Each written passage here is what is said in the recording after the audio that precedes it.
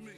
I like that. When I was young, I had 2 pair of leaves. Besides that, the pinstripes and the gray.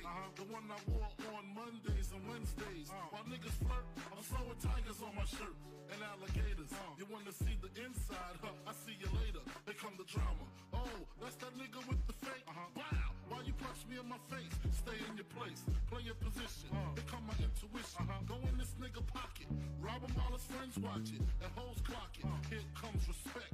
His crew's your crew, or they might be next. Look at they man, big man, they never try, so we roll with them. Stole with them, I mean loyalty. Niggas bought me milks at lunch. The milks with chocolate, the cookies, butter crunch, 80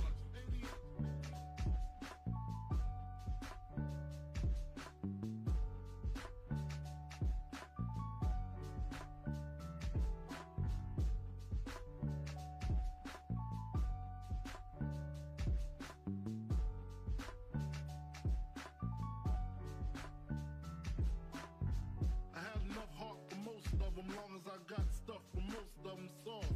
Even when I was wrong, I got my point across.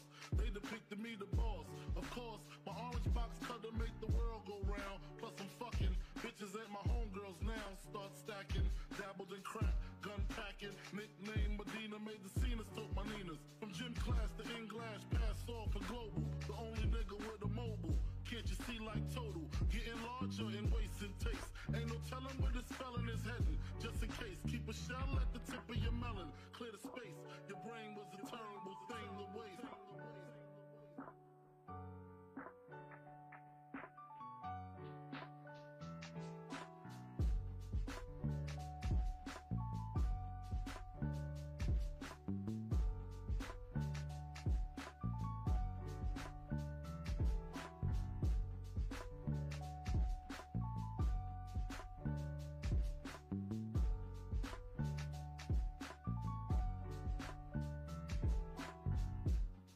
Realizing to master enterprise, and I ain't have to be in school by 10.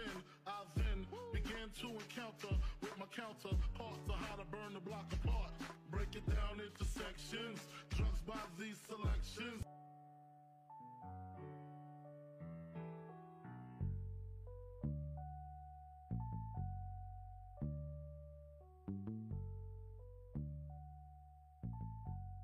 And live the phrase, sky's the limit.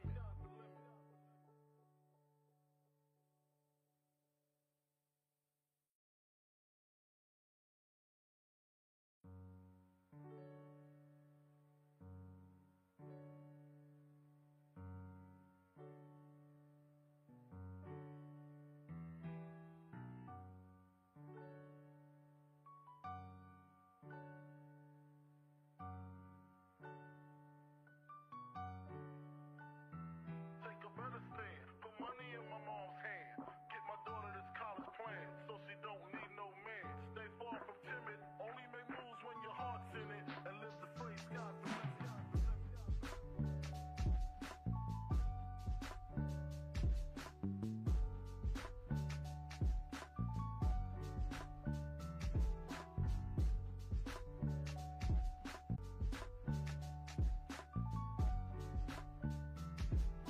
Never been as broke as me. I like that. When I was young, I had 2 pair of leaves. Besides that, the pinstripes and the gray. The one I wore on Mondays and Wednesdays. While niggas flirt, I'm sewing tigers on my shirt and alligators. You wanna see the inside? I see you later. Here come the drama. Oh, that's that nigga with the fake. Wow, why you punch me in my face? Stay in your place, play your position. Here come my intuition. Go in this nigga pocket, rob him while his friends watch it, and hoes clock it. Here comes respect. His crew's your crew, or they might be next. Look at they man, big man, they never try, so we roll with them. Stolty, niggas bought me milks at lunch. The milks with chocolate, the cookies, butter crunch, 80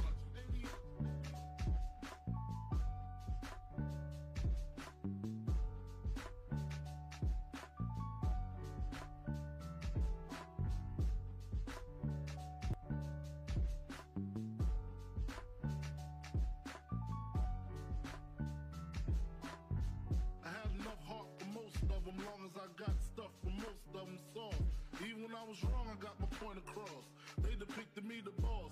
Of course, my orange box cutter make the world go round. Plus I'm fucking bitches Bitches ain't my homegirls now. Start stacking, dabbled in crack, gun packing. Nickname Medina, made the scenes, took my Ninas. From gym class to English, pass off for global. The only nigga with a mobile. Can't you see like total? Getting larger in waist and taste. Ain't no telling where this felon is heading. Just in case, keep a shell at the tip of your melon. Clear the space. Your brain was a terrible thing to waste.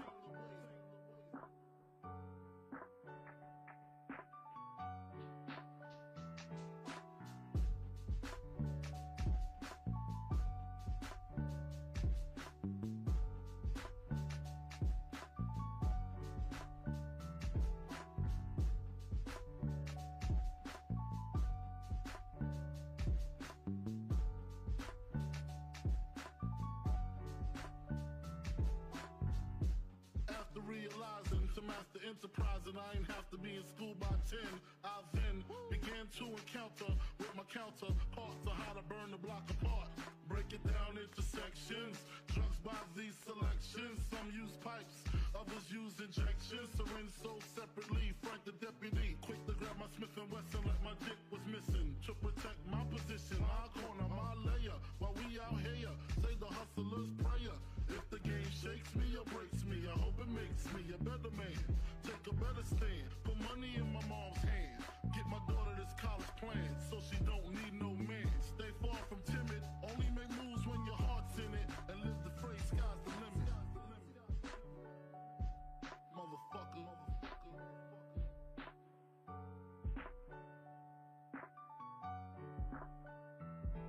88.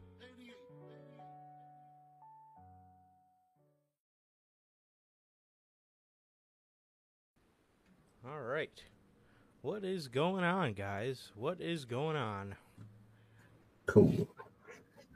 All right, man. What's We're up, here. guys? Man, we got an interesting night in store for you guys, man. We actually don't have any WWE to talk about unless we talk about, which we probably will anyway, just that Cody thing that happened tonight. So, yeah, man. So, we've made you guys wait long enough, man. Let's just hop right into the intro. What is going on? Yet again, another edition of the Notorious podcast, another edition of Notorious Unscripted, man. This is episode 123, to my knowledge. And yeah, man, this is episode 123 of the podcast, man. Another edition of Notorious Unscripted. And yeah, man, if this is your first time watching, guys, do not know how the show works, man. Every Monday, we are on here with Notorious Unscripted, and every Friday at 4 p.m. Central, we are on here with the news, man. So if you guys did miss this Friday's past edition of the news, the Christmas edition of the podcast, and Sir K's birthday edition of the show, you guys can now watch that on all platforms, man. Anchor, Spotify, Google Podcasts, Apple Podcasts, and if you want to see it first, again, right here, 4 p.m. Central, every Friday with the news. That one was FTR possibly making the move to WWE in 2023, and also WWE continuing Cody Rhodes versus Seth Rollins upon Cody's return. With that, man, if you guys have not got a chance to get your hands on all of this beautiful merchandise right here, man, you guys can now find this live on the merch shop. That's bonfire.com. Link is at the top of the description of this video. It is also in either mine or Sir K's social media pages, man. On the Linktree page, it is not hard to find whatsoever, man. All 8 of these beautiful designs, like I said, the Chicago flag design, the Chicago skyline design, the base logo design, the best kept secrets to the IWC, the Riddler inspired shirt, the Notorious scratch logo shirt, the only community that matters, the uncrowned kings of the IWC, the Biggie shirt, and the Christmas merch, man.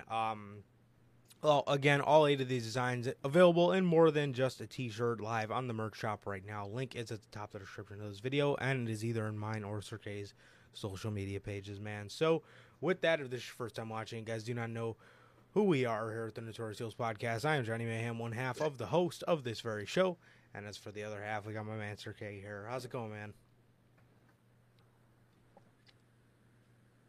It's going good, man. It's going good. Just been chilling out, man. Had a good holiday. Like Bill's asked. Hope everybody had a good holiday. I did, man. I did. What about you? And but I had a good holiday, man. I had a good holiday. I've just been chilling with family, man. The normal stuff for the holiday, man. But back to it now, and just waiting for, I guess, um, what is it called, the Royal Rumble. Yeah, man. That's the Yeah. next stop, I guess. So just waiting for that, man. But usually Durante's here's that.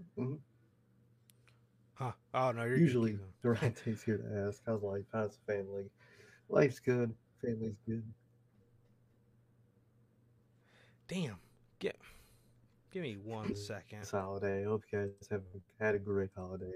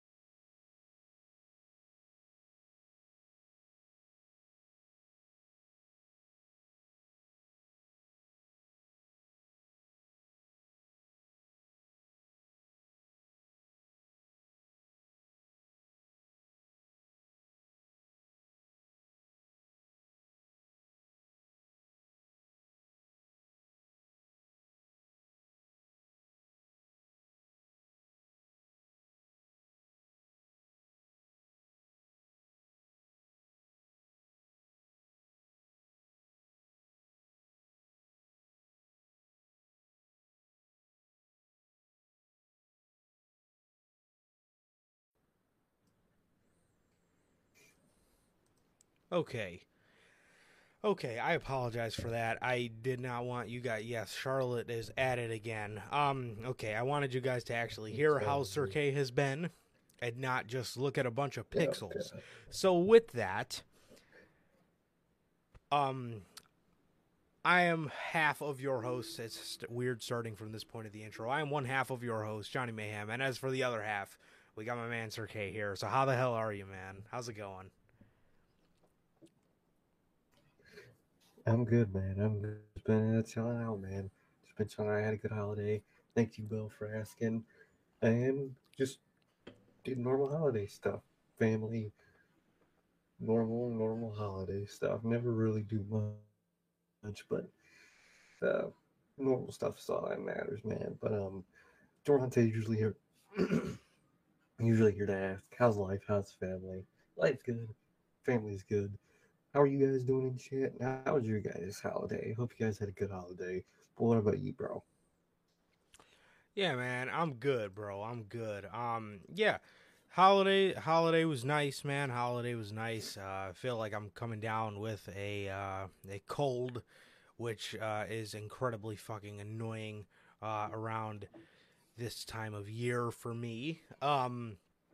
But other than that, man, Mm-hmm. other than that, I'm good. I'm good, man, and I'm excited. I'm excited, man. Just waiting on Wednesday for the year-end awards. I'm super excited for that. But yeah, man, Christmas was good, bro. Christmas was good. Yeah, it was real good, man. So no complaints from me whatsoever. And Yes, thank you, Bill, for the well wishes, and I hope you had a great holiday weekend as well. How was your holiday, and did you get any wrestling related gifts, man? I know I did, man. This is one of them, actually. It's a Bray Wyatt hoodie, and then I got the Chicago CM Punk shirt. What other wrestling gift? I got the Revel in What You Are shirt that you got me. So yeah, man, yeah. I think that's all the wrestling related gifts I got. I could be wrong though. But did you get any wrestling related gifts, man? I'd love to know. But yes, and as Durante always asks, man, I'm good. Family's good. And what about you, Durante? So yeah, man, how the hell are you guys? Thank you guys for being here as always. We got an interesting night of Unscripted, man. We really only have AEW Dynamite to talk about. What is going on, Logan? How are you, my brother? How was your holiday, man? What's up, Logan? How's your holiday? Yeah, man. So we really only got AEW Dynamite to talk about, man. And then we got probably that one Cody Rhodes sit down, which we have some interesting news on Friday about him. So that should be interesting. Sweet, man. Which Edge shirt did you get? Is it the one, the SummerSlam one where he came down with those fucking glasses? Oh, God. Please don't tell me you got that Iconoclast shirt. Please. So, yeah, man. Yeah, we pretty much only got that. That to talk about, man. And like I said, that one sit down from Monday Night Raw. But other than that, SmackDown is pretty useless as well, man. So nothing really to talk about there. Yeah. Oh, damn, Bill, really? Is the shipping really that bad for going for like across the pond? That sucks. Yeah, that sucks, man. That sucks. Yeah, because shipping for us is like, what's the cheapest option? Like $5? Like, yeah, like $5-6. That shit ain't bad. I just go for the cheapest. I can go chill when it arrives. Pro Wrestling Tees is a motherfucker with shipping, bruh. How they gonna charge you $6 per item? Like, bruh, that shit ain't right. Somebody gotta stop them. Especially, we're 45 minutes away. Yeah, so man. We pay the same amount as motherfuckers in LA do. Like, what? That's something that irks me. Oh, okay. Oh, yeah, man. Send us a picture for sure. Cool. I'm curious. Yeah, that's foul as hell, man. I'm tired of Pro Wrestling Tees. How the hell am I gonna put 3 shirts and a hoodie in my damn cart is $21 for shipping? What the hell? $21? Ain't that heavy.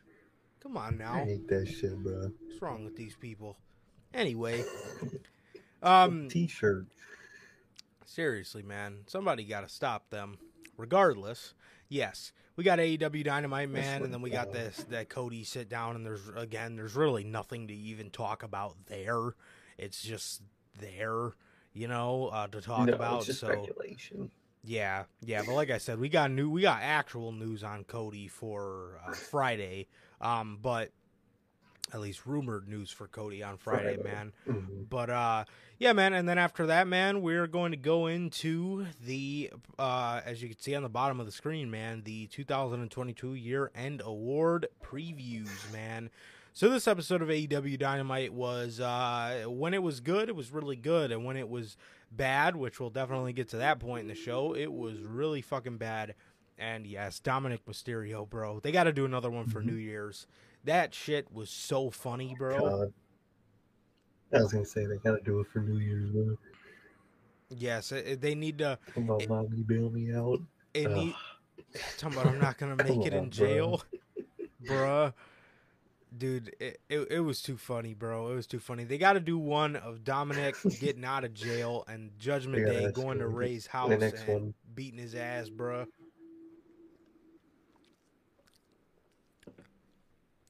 That ain't right. We got to, bro. We got to. That shit funny. Yeah, man. So, AEW Dynamite, man. We opened the show with Ricky Starks. Ricky Starks opened the show. This is Holiday Bash Dynamite.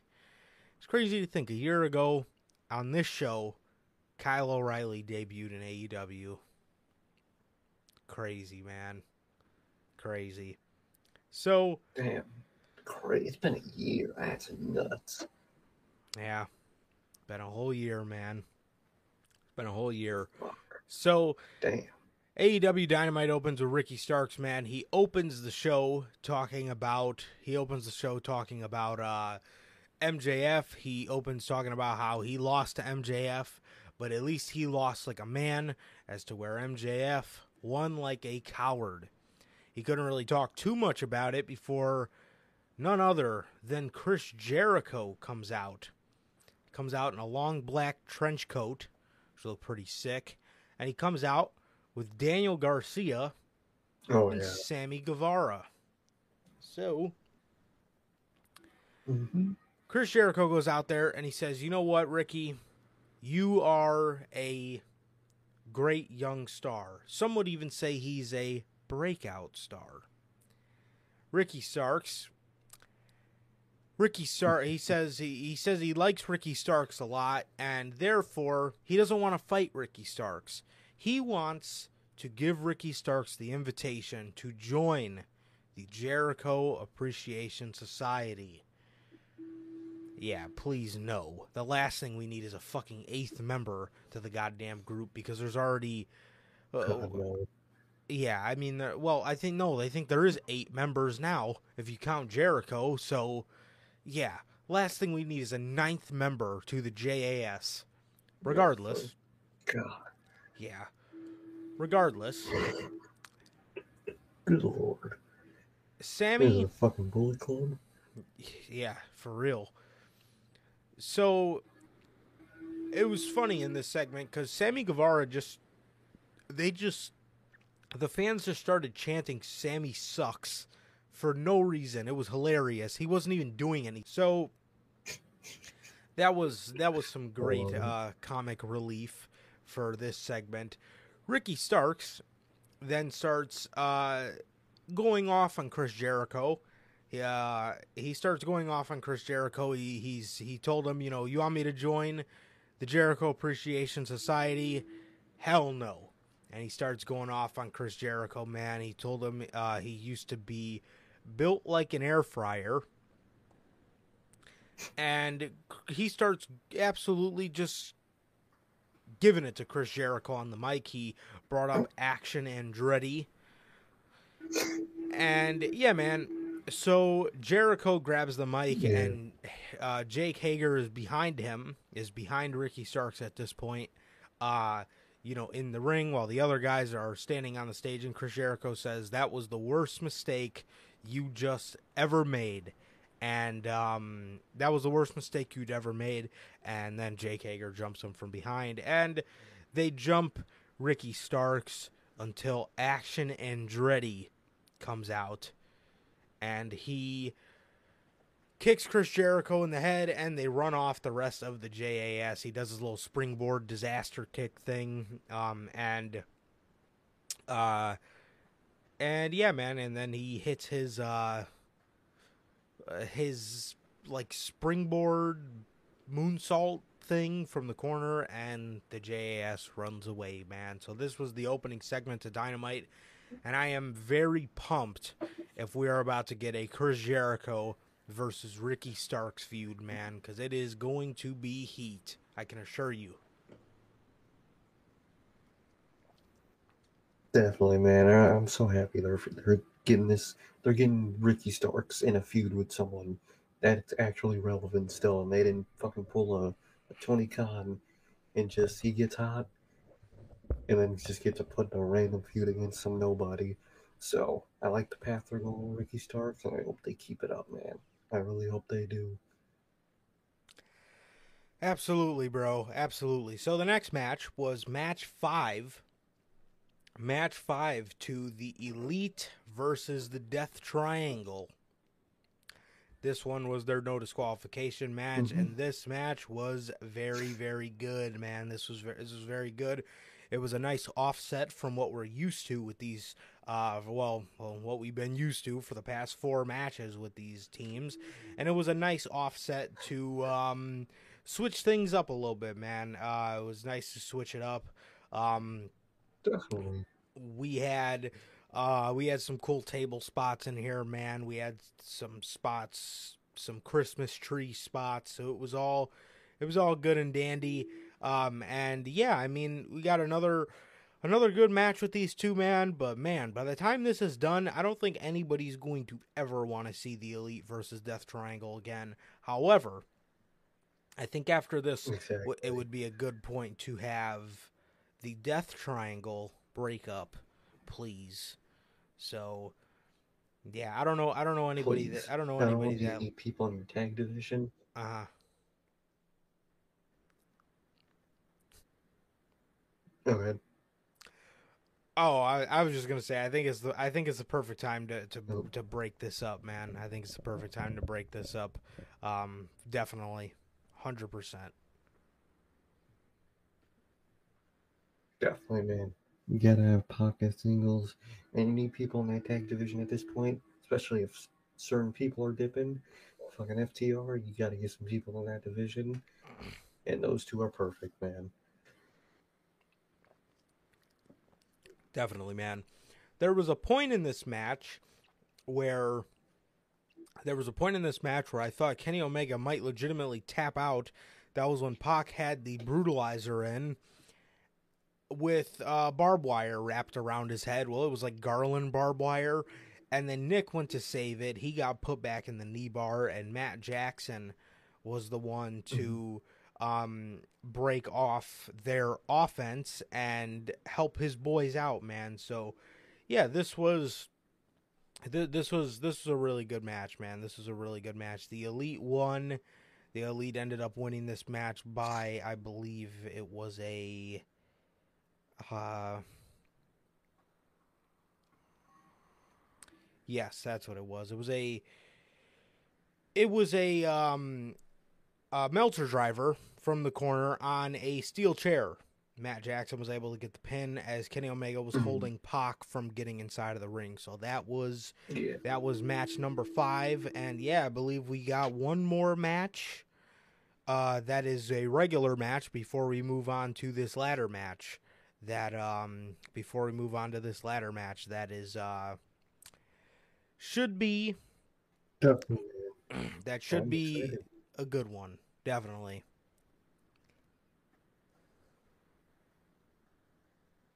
Definitely, man. Should be really good, man. I look forward to this. Best of 100%. 7 series went better than I thought it would.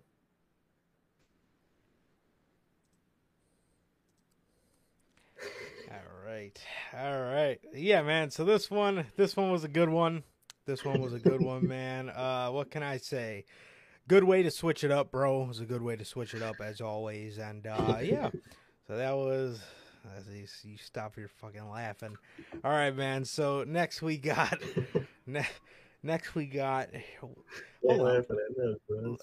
Audio with me and Sir K. So give me 1 second.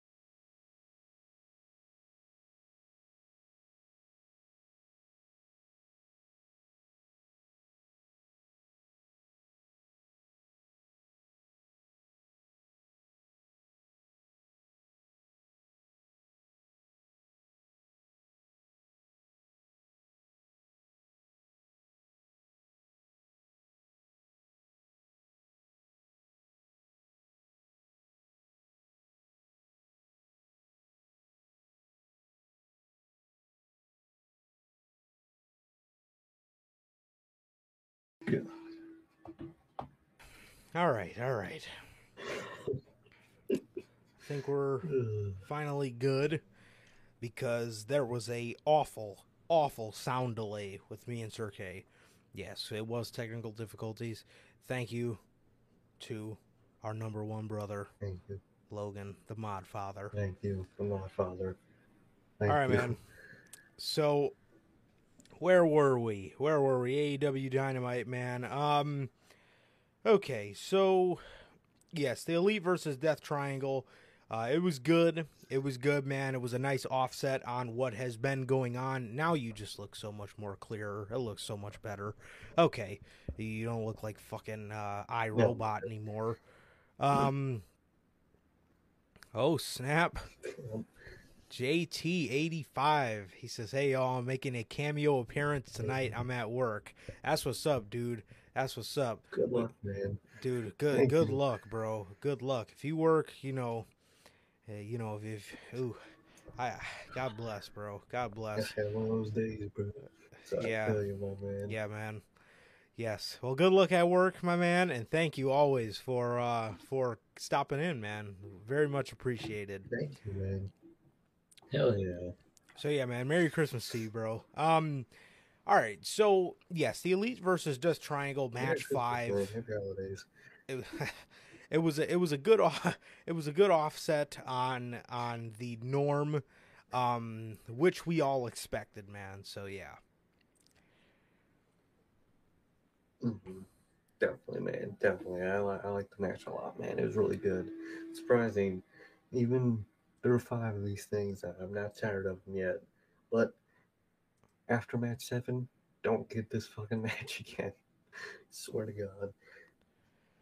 Yeah, please no, for the love of God.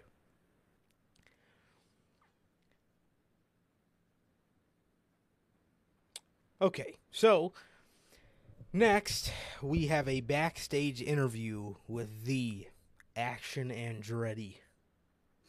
He's in the back. He's talking to Tony Schiavone, man, and all of a sudden 2.0 come up. And he's getting ready to fight him, and they're telling him to calm down. And they tell him, dude, you are on a hot streak, man. You are on a hot streak. Some would even say you are on fire. He turns around, and he gets a fireball thrown in his face. It looks like the Wizard has made his return. Out with the Ocho and in with the Wizard. I think the Wizard is back, man. What do you think? I think so, man. I think so. I think that was a clever way to do all that with the fireball. Maybe it was just one appearance from the Wizard, or maybe the Wizard. The Wizard. The Wizard? Fuck. Maybe the Wizard is back. I don't know, man. We'll have to see, but let's just see how it plays out. God damn it. The Wizard. Fuck Chris Jericho. God damn it. All right, man. So next up, we have Bryan Danielson and Renee Paquette. I always love seeing this pairing back on television. She was interviewing Bryan about what had happened with MJF. He went in to cut a really good promo on what happened with him and Mr. Regal, man. And he began to, give praise to William Regal, saying that, a lot of people have helped him along the way, but there's really no bigger person that has been an influence to him in his career than Mr. William Regal. So, yeah, man, while Bryan was cutting this promo, Ethan Page came out and set up a match for what I believe to be New Year's Smash. New Year's Smash, man. Yeah. Ethan Page versus Bryan Danielson. Yeah, man. So that was that. That was that, man. And yeah, that was about it. It was a really good segment. Bryan cut a really good promo, man. And yeah, it was great. It really was. Definitely, man. Definitely. It's gonna be a fun little match, man. Good way to keep Bryan busy till they can do the match at Revolution, man. So I'm intrigued to see how it goes, man. Definitely, man. And then after this, we got a promo segment in the back with Jon Moxley where he was talking about how stupid Hangman's reasoning for being mad at him was, because Jon Moxley, that is his job, to go in there and try to knock somebody out. And, you know, and then he mentioned, what if he does it again to one of these guys in the $300,000 King of the Christmas Battle Royal or whatever the hell it was. By the way, bro, Whatever the fuck it was. did you see some of those fucking trios in there? I actually didn't even like to think about it. No. One of the trios, Can't and even lie. the first one that comes to mind, one of the trios that I seen on their little promotional image was Kip Sabian, the Butcher, and the Blade. Why? There was a bunch of weird ones too, bro. There was a bunch of. I was looking at that and I was like, "Oh man, I feel fucking bad. I feel fucking bad for whoever had to be in this match, whoever had to watch that garbage." So they had an appearance with Kip Sabian. It was Trent Seven. Trent? No, was it? It was. No, I thought it was someone we liked and we didn't want him with Kip. Huh. Yeah, Trent Seven. Oh, Trent 7. Okay, I confused the Trents. Never mind, I confused the Trents. Never mind, I get what you mean. Goddamn. Confused them. I was like, Trent? But then I realized you said 7. Oh, yeah. Yep, Trent Seven, man. He was the one. His one-time appearance alongside Kip fucking Sabian. So, really good promo from Jon Moxley. Really good promo from Jon Moxley. We got another backstage video package with Samoa Joe where he was talking about Wardlow and he was talking about being the king of television. I like that.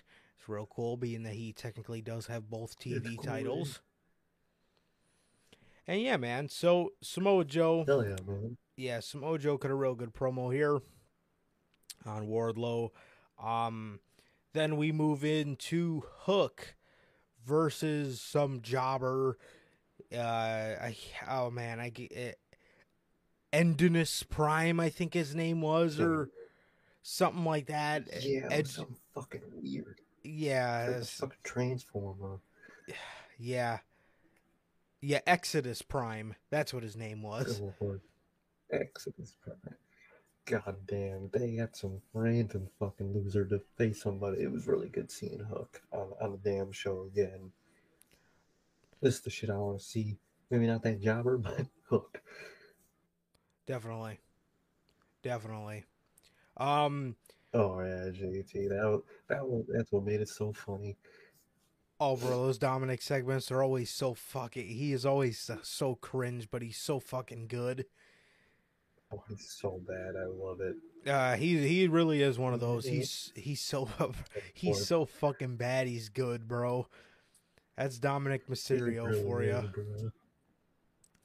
Yeah. So with that, Hook wins his match against Exodus Prime, and then it cuts to the back. It cuts to Lee Moriarty and Big Bill. They're beating up Jungle Boy, and they chokeslam him in a dumpster. And that was that. Good Lord. Big fucking Bill. Big Bill. God, I don't like the firm. Oh, I know. Tell me about it. Next, man, we have Jon Moxley. We have Jon Moxley in a match against Dante Martin from Top Flight. He came through the crowd with Claudio. And, yeah, man. He put on a pretty good match with Dante Martin. Can't really complain. It was a solid Dynamite match for Jon Moxley. And not really too much to say, man. No complaints for me. No complaints for me. It was a good match. It was a good match, man. And Jon Moxley, I believe, ended up beating him with the Bulldog choke. So that was that, man. And it was real good, man. It was real good. Exactly, bro. Exactly. I like it a lot. I like what Mox was saying before the match, talking about how injury prone he was, and I really like what Mox has been doing, man. Definitely. Definitely, bro. We got a backstage segment from Jamie Hayter talking about her match with Hikaru Shida, which was to come later in the night. And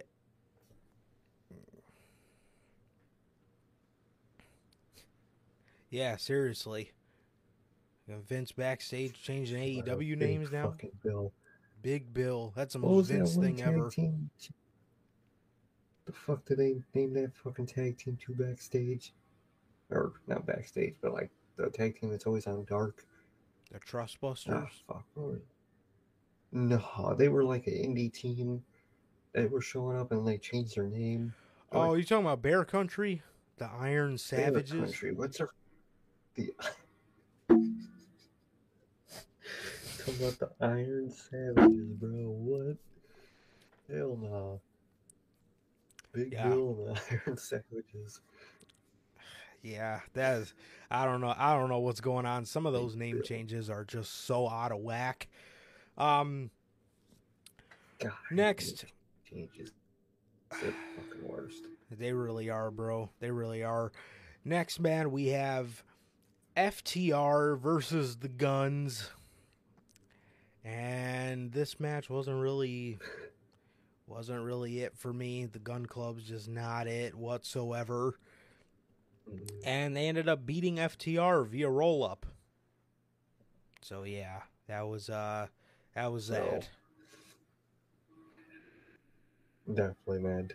The Guns, they just don't got it, bro. They just don't. They're not No, like atrocious, but they're just so bland. It's like no point in watching them.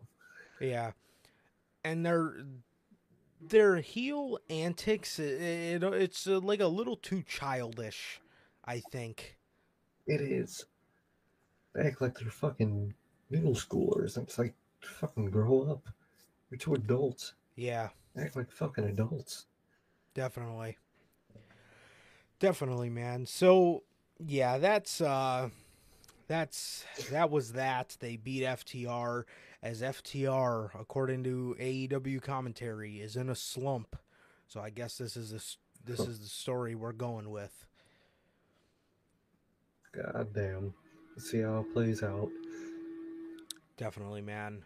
So after this, we got a we got bro, we got a fucking rap video from Sanjay Dutt with Satnam Singh, Jay Lethal, and Jeff Jarrett, and of course him, bro. Get this shit off TV, bruh. Get this shit the fuck off Please. television, dude. For the love of God, what was this? How did that get cleared for television? Bro, I hate it. absolutely awful. Absolutely awful, man. Even when they cut back to the commentary team, it was literally just Taz sitting at the table, and he literally, the first words out of his mouth were, "What the hell was that?" That's the same fucking thing I said. Yeah. What the fuck was that? That's a good fucking question there. That shit, man. Bro, get that ROH garbage off my TV, bruh. Please. Get these three Seriously. off of the TV. Seriously, bro. And next, we got the biggest boss, Rick Ross, on Dynamite again.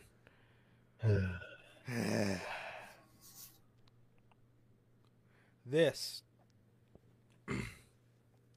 you know what? If we had a category for the worst segment of the year, this would definitely be a nominee.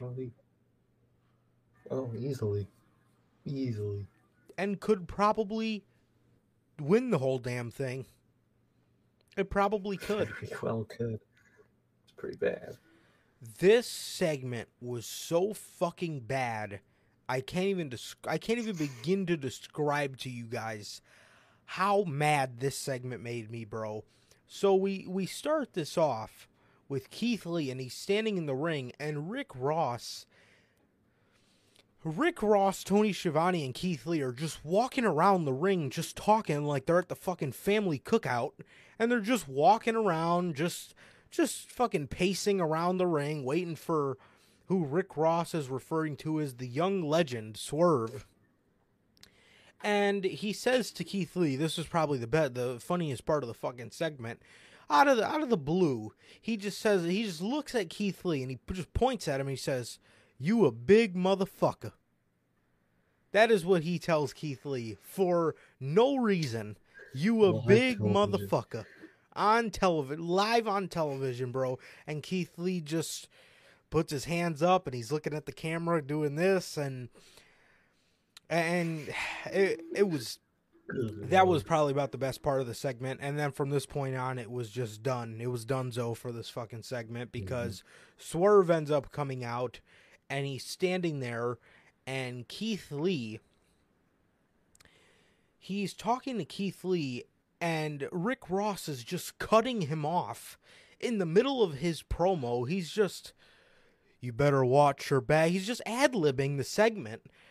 And Swerve's trying to cut his promo, and Rick Ross is just simultaneously, just periodically, just putting the mic up to his hands and just saying shit. And, you know, he's pointing at the back of Keith Lee's head. "You better keep eyes on the back of your head," or something like that. Keith Lee just looked like the biggest fucking idiot in this segment to me. And this segment was atrocious. This segment was really fucking atrocious. And Keith is standing in the ring, and Swerve is standing there, and all of a sudden, from behind, Parker Boudreaux. God, that is the fucking name of that company. Is standing behind Keith Lee, and he's hitting him. None of it's really taking Keith Lee down, but he's hitting him. Keith Lee starts getting his offense back before who we know as Graydon Gwartz, I think his name is. Bro, another segment. Someone said, okay. I was going to say another segment on AEW Dynamite where we have no fucking idea who the guy is. Who is this? Yeah. Who the fuck is... I saw a tweet, someone called his ass Crip Bray Wyatt. I was fucking laughing my ass off. Like, who the fuck is that, bro? Just some random dude pops up. Like, why? Why this guy? Bro, here we go with another one of these big guys that we have on the roster, and he offers no value whatsoever. He's going to offer no value to this company. Apparently he's new to wrestling and he's already on television. We're going to have ourselves another Satnam Singh. This is who this is. Another one of these big guys. Another one of these big guys who comes into AEW, and they're just put there because they're big and aesthetically they look good to the group, because it's Swerve with two big dudes to back them up, and that's all this is going to be. And then they do this cinder block spot where they hold Keith Lee. I mean, how overly, to me that was just a little much, like a cinder block. Okay, so like they're fucking tossing around like it's fucking styrofoam. Oh, which I know. It is. 100%. 100%. So they're beating up Keith Lee. Swerve gives him the double stomp with the cinder block as Rick Ross, the biggest boss, Rick Ross, starts holding up Swerve's hoodie. The Mogul Affiliates is the name of this group.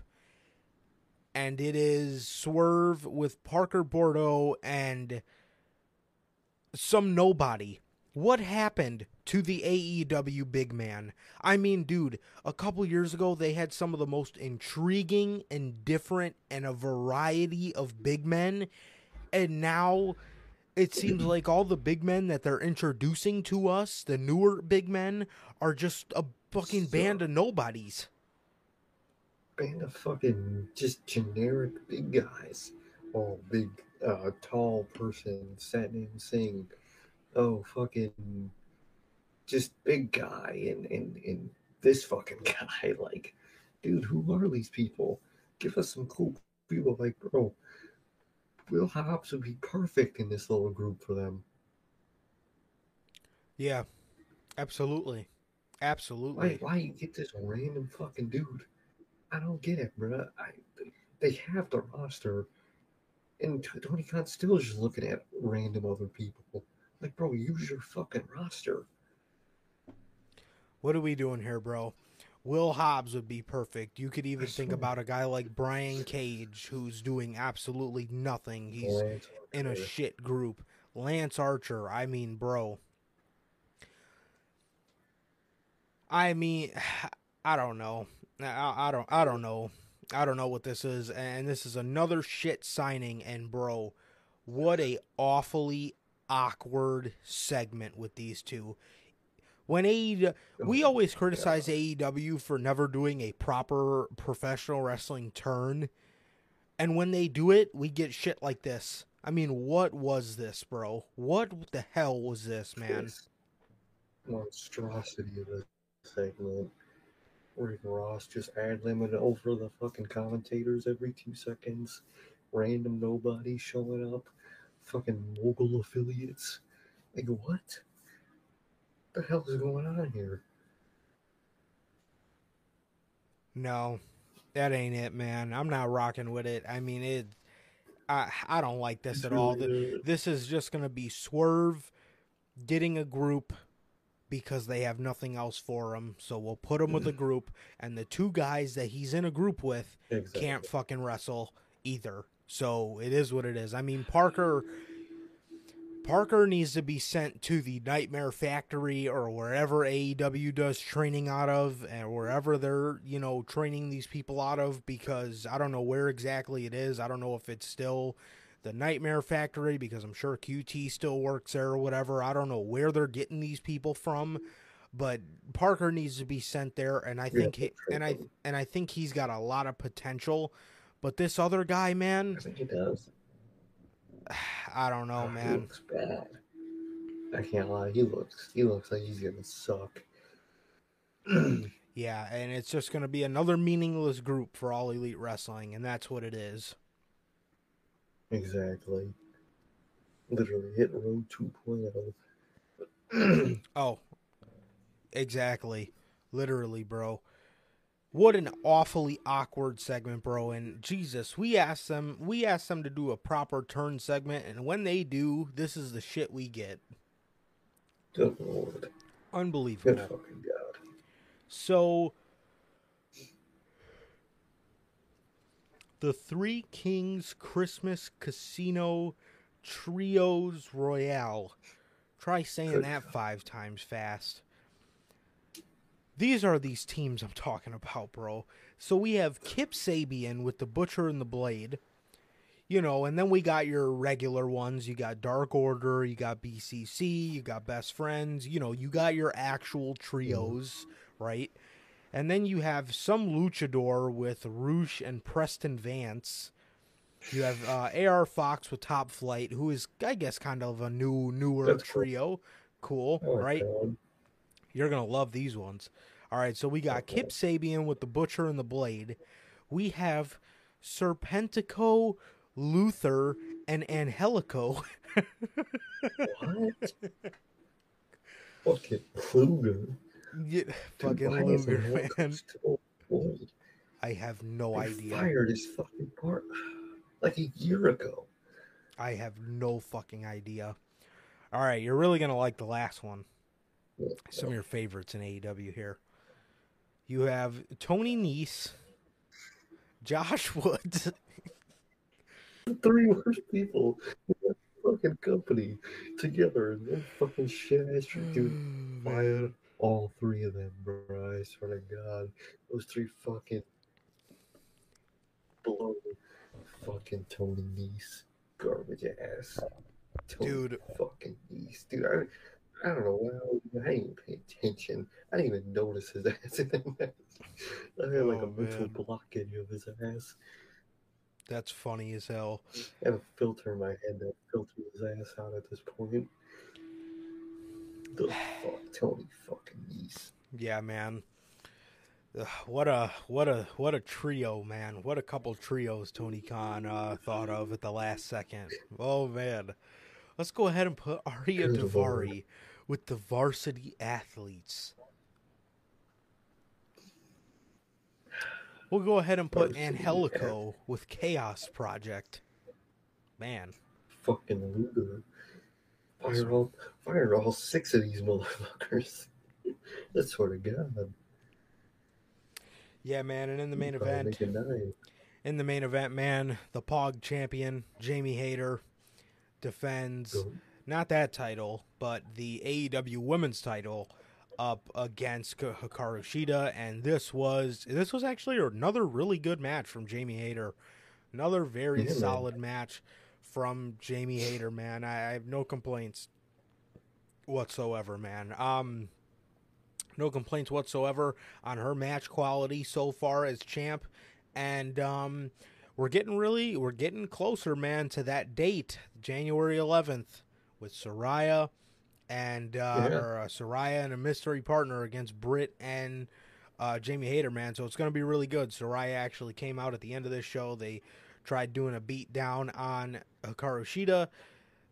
That didn't work. Toni Storm came out, and right as they were about to hit Toni Storm with the championship, Saraya came out and cleared the ring, and that was the end of Dynamite, man. And it was a really solid show. Other than that Keith Lee segment, man, it really was. Definitely, man. Definitely, it was really good. And one segment blew dick, but the rest of the fucking show was really good, man. And Horrible. one thing I would say about that Saraya stuff, if it's not Sasha and it is Toni Storm, you have to announce that shit like yesterday, or else you are good. Whoever walks out of that stage is getting their life food. So, because it kind of felt that way to me watching that end of the show. So, if it is her, just say it. Don't fucking make that shit a surprise, and it's Toni Storm. You are gonna get her ass booed out of that building. Oh, no doubt about it. No question.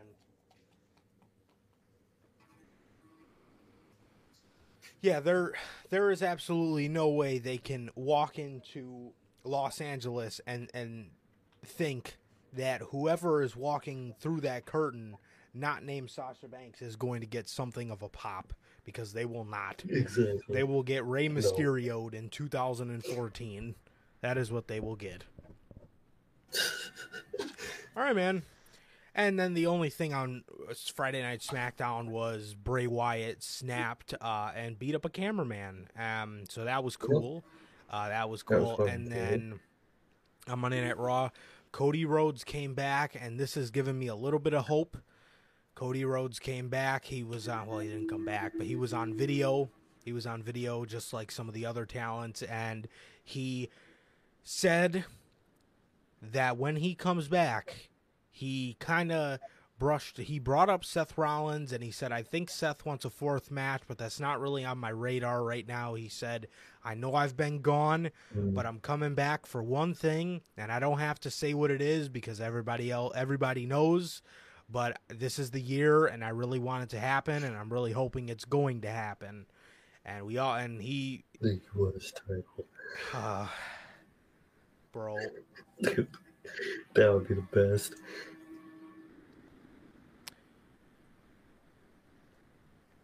Absolutely. Bell says WWE had to announce Becky Lynch, of all people, was the last entrant in War Games. If they had to do that,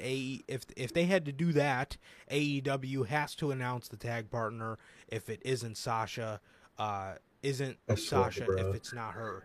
Yeah, definitely, 100%. If you go into there unannounced and you bring out anybody other than Sasha Banks, they're getting booed. That's just what it is, Oh man. yeah. Mm-hmm. So, Cody Rhodes, man, he's talking about it, and Corey Graves told him, you know, he hopes it happens, and they're talking about it, bro. So let's go ahead. Let's go ahead and do this. Let's do it. Cap that shit off in the Royal Rumble, man. Cody Rhodes and Seth Rollins finish the feud there, and that'll be it, Let's man. see where exactly. Let Cody go to the big leagues, bro. He went here for a reason, apparently. Let's fucking get it done. All right, man. So, with that, man, let's talk some year-end awards, man. So, the reason we're doing this is because last year, everybody knows, we had a 3-hour show. And to prevent that from happening, and this could possibly be a yearly thing, we're just going to come on here and preview it to you guys. We're going to talk about each nominee and talk about why we think that they are deserving of a spot on this list, man. I know we ran into a controversial one, and I knew a lot of people would see a lot of things missing from that list, that being match of the year, but we will definitely talk about that. But yeah, man, it's going to be good, bro. It's going to be good. And yeah, we came up with a lot of good nominees and a lot of interesting categories, man. Nobody is doing an award show like us, man. Real categories, real things that actually exist, like a worst booking decision, like a failed run. Man, yeah, we give out the awards to recap the whole year, man. So, and the negative ones, hey, sometimes you don't like to get them, sometimes you got to get them. You got to be recognized for your legendarily bad work. So, yeah, man. Bell says, I don't know how they could continue that if Seth is babyface. That's my thing. Is like, dude, stop trying to tell us that Seth Rollins is a heel, bro. Like, everybody loves the guy. Like, just go with it, dude. That's why I've been saying for a really long time, man. Cody on one night, Seth on the other, because Seth is babyface, bro. Like, stop trying to shove it in my face that Seth is a heel. Just stop. Exactly. So, let's start you guys off. I posted all these on social media, so I know a majority of you guys already seen them. And hey, if you see something that's missing, or if you need to ask us a question about any one of these categories, feel free, man. Feel free. So, let's start you guys off with the first one, man. Shocking controversy of the year. Controversy of the year, man. We have Tony Khan buys Ring of Honor. This was obviously just a shocking moment in general. Not all these are bad, by the way, so it's not just, you know, this was a good one, actually. At the time, I remember a lot of people were excited, man. But, yeah, man, how'd you feel about this, man? How'd you feel when this happened? I was shocked. I was relieved that WWE didn't buy them, because even with what TK's doing with their ass right now, it's still better than just being a fucking little tab on Peacock under what they would be under WWE. So I think it's going to work out overall. No question about that one, man. Next, we have the All Out Media Scrum. Dude, do I even have to say anything? I mean, just look at the image. Man. Look at Tony Khan's fucking face, man. This fucking out-newsed, out-fucking focused the whole pay-per-view that happened before. Yes. And this absolutely sent our news schedule into a fucking whirlwind. And not just us, everybody. God. Every content creator was feeling it, man. Been talking about the motherfucker since. Yeah. Yes, absolutely. For this instance. So this was this let's just be honest, man. This was fucking awesome. This All Out Media Scrum was dude, this motherfucker, dude. Man, what can dude, Punk's eating a fucking muffin the whole time, shitting on everybody. I mean, it was horrible, but I mean, in terms of entertainment, oh my lord, this gave us literally content till probably the end of the year and probably going into next year, man. So, exactly. Next, we have Vince McMahon's retirement. This was a huge one, man. I remember the day this happened. I was driving home from vacation, and, you know, who else is texting me than Sir K? And he says, "Hey, man, did you hear the news about Vince?" And I said, "What news?" Or I think I said something like, "Oh, yeah, the allegations." And you were like, "No, he retired." And I remember, I do not promote this under any circumstances, but I was texting my ass off while I was driving. And I was just remember being floored. And then I had to come home and remake the thumbnail. And we had to go on an hour late, man. So it was a fucking mess. But boy, was this shocking. Fucking nuts. 100%, 100%, man. Sorry, What about you, man? Walk us through that. Man, Walk us through. Man, this shit was nuts. No question, man. I don't know what the fuck I was doing. I think I was just chilling here, just sitting in my room, just. Oh no, you're good. Mm-hmm. No, you're good. I think we were experiencing a little buffer. Sorry, keep going. Yeah, I was just sitting. I think we were. I was just in my room preparing to do the show, just doing my thing, and I'm just chilling on Twitter. And what do I see, bro? Vince McMahon announces retirement. I click that damn notification so fucking fast. I look, bro announces retirement. And I start seeing tweets from wrestlers and news places and shit, and I just couldn't believe it, bro. He still ain't hit to this day, bro. It might not hit. It might be reversed, but we'll see how it goes, man. But shit's crazy. Yeah, man. Next one is Cody Rhodes leaves AEW, man. I remember the day this happened being very saddened by this news. There's still aspects about it that are sad, but, Cody, just like his theme song says, man, we'll follow him until the end. So we didn't really get a loss of Cody Rhodes. It was more of just Cody Rhodes moving on, which was incredibly shocking and something that everybody thought was a work, man. So yeah, this was for a while. No question. No question about that one, man. Next, Triple H gets head of creative. This was a cool one, man. This was a cool one. I remember this first night when he posted this picture, and so shocking, man. I never thought Triple H would ever get any type of control on the main roster, and the day it actually happened was a very good day. And not everything's been perfect since then, but it's been on an upward trend, undoubtedly. Yeah, exactly. There's hope in it. There's not a pointless view of watching it anymore, 100%. which is nice to see, man. It was great news, and I think of sigh of relief from everybody, all the fucking fans that other people didn't get that spot. Absolutely. Next, Andrade trying to get himself fired. Man. Obviously, we all know the 3-year Dynamite anniversary back in, I believe, early October. Andrade was, he was told by AEW management no fighting with Sammy Guevara after their Twitter beef. And what did he do? He showed up to work to fight Sammy Guevara, trying to get himself fired so he could go right back to the man we just talked about, Triple H, man. So this was definitely a shocking one, more upsetting. This one's weird though, because I understand his frustration, but there's better ways to go about it. 100%. Yeah, exactly, bro. Exactly. Like, could you just ask? Could have went public about it. A lot of fans would probably go to his side if he went public about it. But bro just decided, you know what? I'm gonna just go toss some hands, bro. I'm gonna get myself fired. It's more funny than bad. Well, it was bad, but it was also pretty funny. But just fucked in all types of ways. The next one, man, is the Sasha and Naomi walkout. This one was very interesting, considering the fact that Sasha Banks and Naomi were literally blasted live on WWE television over walking out. Poor Michael Cole had to fucking sit up there and be fed these lines that they let us all down, as typical WWE trying to control the narrative, as they can sometimes do best. This one was definitely a shocking one, man, and we are still awaiting the return of both of these women. So definitely shocking nonetheless. Exactly.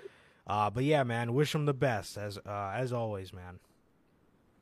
Truly, man, it was crazy in the moment. Still crazy now. They haven't, We haven't seen a peep of these two since. So curious to see how it goes, man. But shit was nuts, man. When they said that shit, when they made Michael Cole say that shit, that was the nail in the coffin, bro. That shit was just foul. No question about it, man. And next, Vince McMahon. This one's more recent. Vince McMahon attempting to come back to what the fuck, man? And Vince McMahon attempting to come back to the WWE, rather. God. Man, this one again is fairly new, and my God, is this one is heartbreaking. I remember when this news popped up, I sent you a text, and it just said, "What the fuck?" And you already knew what I was talking about. This was heartbreaking across the wrestling world, man. It really was. And yeah, man, Vince McMahon, it seems like it's died down a little bit, and I hope it doesn't happen. But we'll see where it goes, man. We'll see where it goes. But Vince attempting to come back is definitely shocking, considering this is the same year he retired. Good Lord. He made it twice, bro. So, good Lord, man. But, man, that shit would have been fucked, bro. If he does, then you already know what's happening with me, bro. Fuck that shit. But shit was crazy, man. God, I hope not. Absolutely, man. And then we have WWE controversially firing Mandy Rose over some premium content that she had been posting onto her premium content accounts. And yeah, man, this one was shocking. This one was so shocking, man. I never would have guessed, being the run that she's been on and being all the work she's put into revamping her character, she would just get fired at the snap of a finger, man. And it is incredibly shocking, man. It is incredibly shocking. But I remember my jaw just dropping when I heard this news, man. I would have never thought in a million years. No, man, I wasn't even thrown off by her losing the title. I was like, oh, well, guess they just were ready. Nope, they just want her out, bro. That's fucked, man. But good for her that she's making fucking boatloads of money. She's making, what, like, I think it was, what, 500K just this month? Yeah. Or like the month of November. Bruh, god damn. Hey, bruh, if I was her, I'd have got fired too. 500K a month, get the hell out of here. 500K a month or being NXT 2.0, bruh. She made the right damn choice. Get the fuck out of here. Yeah, man. And then the last and final nominee for shocking controversy of the year is MJF versus AEW. Everybody remembers how real this felt, whether it was a work or not. MJF no showing Double or Nothing meet and greets, him pretty much taking all the spotlight away from Wardlow, and then what led to that promo, which you'll see that again during these nominees, was just insane. It was absolutely insane, man. It really was. And yeah, man, these are all 10 of your nominees for the shocking controversy of the year. And I see your comment, Bell. You get rant of the year, by the way, from that episode a couple weeks ago. Hey. I appreciate that, man. I'm happy you guys were as happy with that rant as I was. That's pretty good. So thank you I was very just much. sitting here chilling. So, with that, yes, that is very much appreciated, man. That is nice to hear. So, next up, man, we have the nominees for Failed Run of the Year. Man, was this a year for some interesting failed runs? Bianca Belair, I know what you're thinking. How is Bianca Belair on your failed run, but she's also on your Woman of the Year? Bianca Belair had a good year in terms of match quality. I think she had some of the best matches she's ever had, but as far as her character work, can you get any more stale than Bianca Belair? So that is why she lands herself as a nominee for this category. The next nominee, speaking of Bianca Belair, is Damage Control, who were buried not too long after their debut by Bianca Belair. So yeah, man, this group absolutely just fell flat. Absolutely, Oh just God, flat on their face. it was so cool seeing them at the start, and all they did was lose. Dude, they're tag team champions, and I have no clue that they're women's Oh tag team yeah, they are. champions. Wow, look at that. I Exactly, didn't even fucking they're know. fucking losers, bruh. They're called Jobber Control. They're called Loser Control. They're Damaged called all the goods. fucking damaged goods. Eh, they have those fucking names for a reason, man, which sucks because those three are fucking amazing. 100%, man, 100%. And next we have Edge's Judgment Day. I was so excited Oh for my Edge God.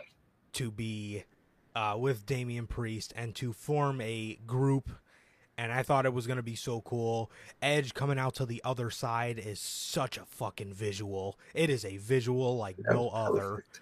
It is a I visual liked it like better no than other. Lingus. I really do, to be 100% honest, man. But Edge finally getting this group. He got Damian Priest. He got Rhea Ripley. And it just fell fucking flat. They Horrible. were Absolutely so horrible. bad. Just a bunch of weirdos. Yes, Like, that is oh essentially God. what the group was, man. Ugh. Next, we have La Facción Ingobernables. When Roosh came to AEW, I thought things were finally going to pick up for Andrade and Roosh, and they did everything but Nope. that. They proceeded to just be off television for the whole entire year, man, Yeah. and that was it. That was literally it, man, and it was It's just... fun. Now they got fucking Preston Vance in the goddamn group. Yeah. Good God. Next up, man, we have Sammy Guevara. Sammy Guevara, I know most of you won't remember this, but in the beginning of the year, everybody expected such big things for Sammy Guevara, and then he got into that feud with Scorpio Sky. They had Paige Van Zant, so Sammy Guevara needed some backup too, and who better than his real-life girlfriend, Ty Conti, and from there, it just went down. It just went down, man. Ty Conti was put with Sammy Guevara, and down it went for this man's career, and he hasn't been the same since. So that lands Sammy Guevara a nominee in the failed run of the year. Exactly. God. Next, we have Alexa Bliss. We're talking about Bianca Belair being stale. I don't think it is humanly possible to be more stale than Alexa Bliss. Bro, she's just been the same character, and if you don't include the Wyatt stuff that she's been in and out of, dude, it's the same character since she debuted. I swear to God, it's like Bianca, same character the whole time.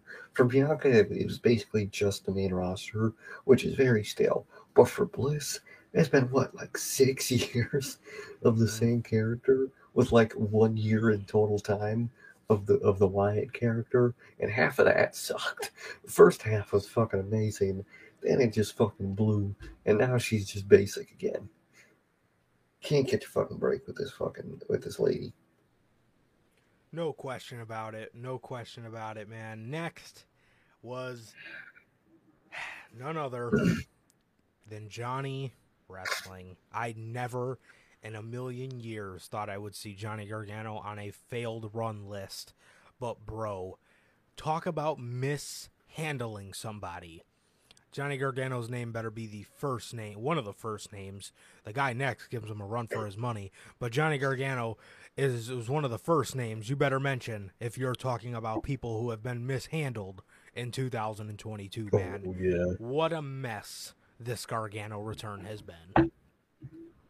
Bro's the ultimate joke, bro. God damn.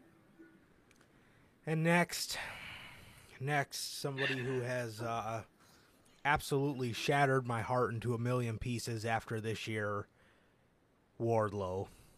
Bro. Damn. if this wasn't supposed to be the year of Wardlow, I don't fucking know what was. I mean, oh my lord, was this run failed. And he had damn near a whole entire year to do it. And he couldn't Oh, I swear. manage to make himself... He couldn't manage to make himself interesting or have an interest. This guy was christened the savior of the TNT title, and he was everything but that. He just Horrible. was. Broke my heart. I swear, man. He was supposed to be the fucking savior of that thing. It was the exact same the whole time.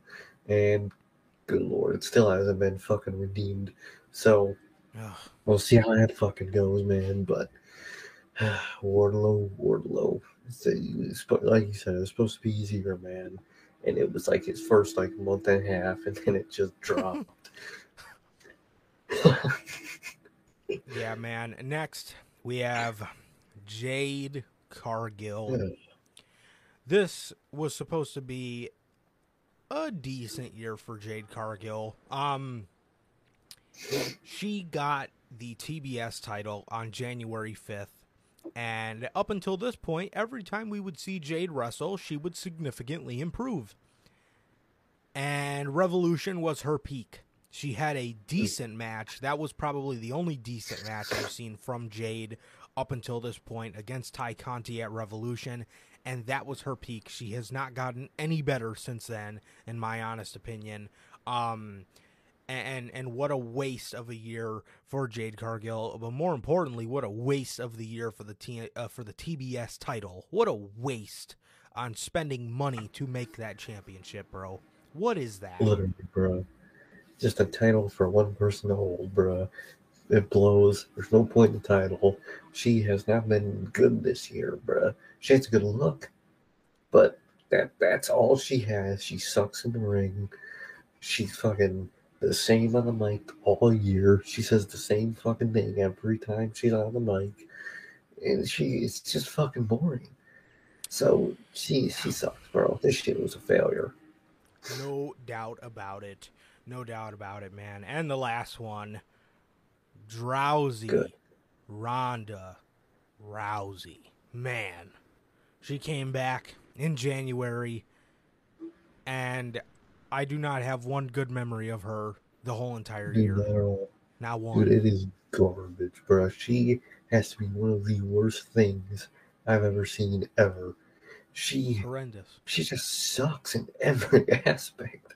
She looks weird every time. She can't fucking wrestle. She talks like a fucking weirdo. Bro, they ought to put her in the Judgment Day with how weird she talks, bro. She's just a weirdo. She just blows. How do you go from alright when you debuted to fucking, like Logan said, unfucking bearable? Yeah, he said that about Jay, but you apply that to Ronda Rousey too. No question. No question about it, man. So those are your nominees for Failed Run of the Year. Now, let's go into one of our topics that has honorable mentions to it. So, the worst booking decision of the year.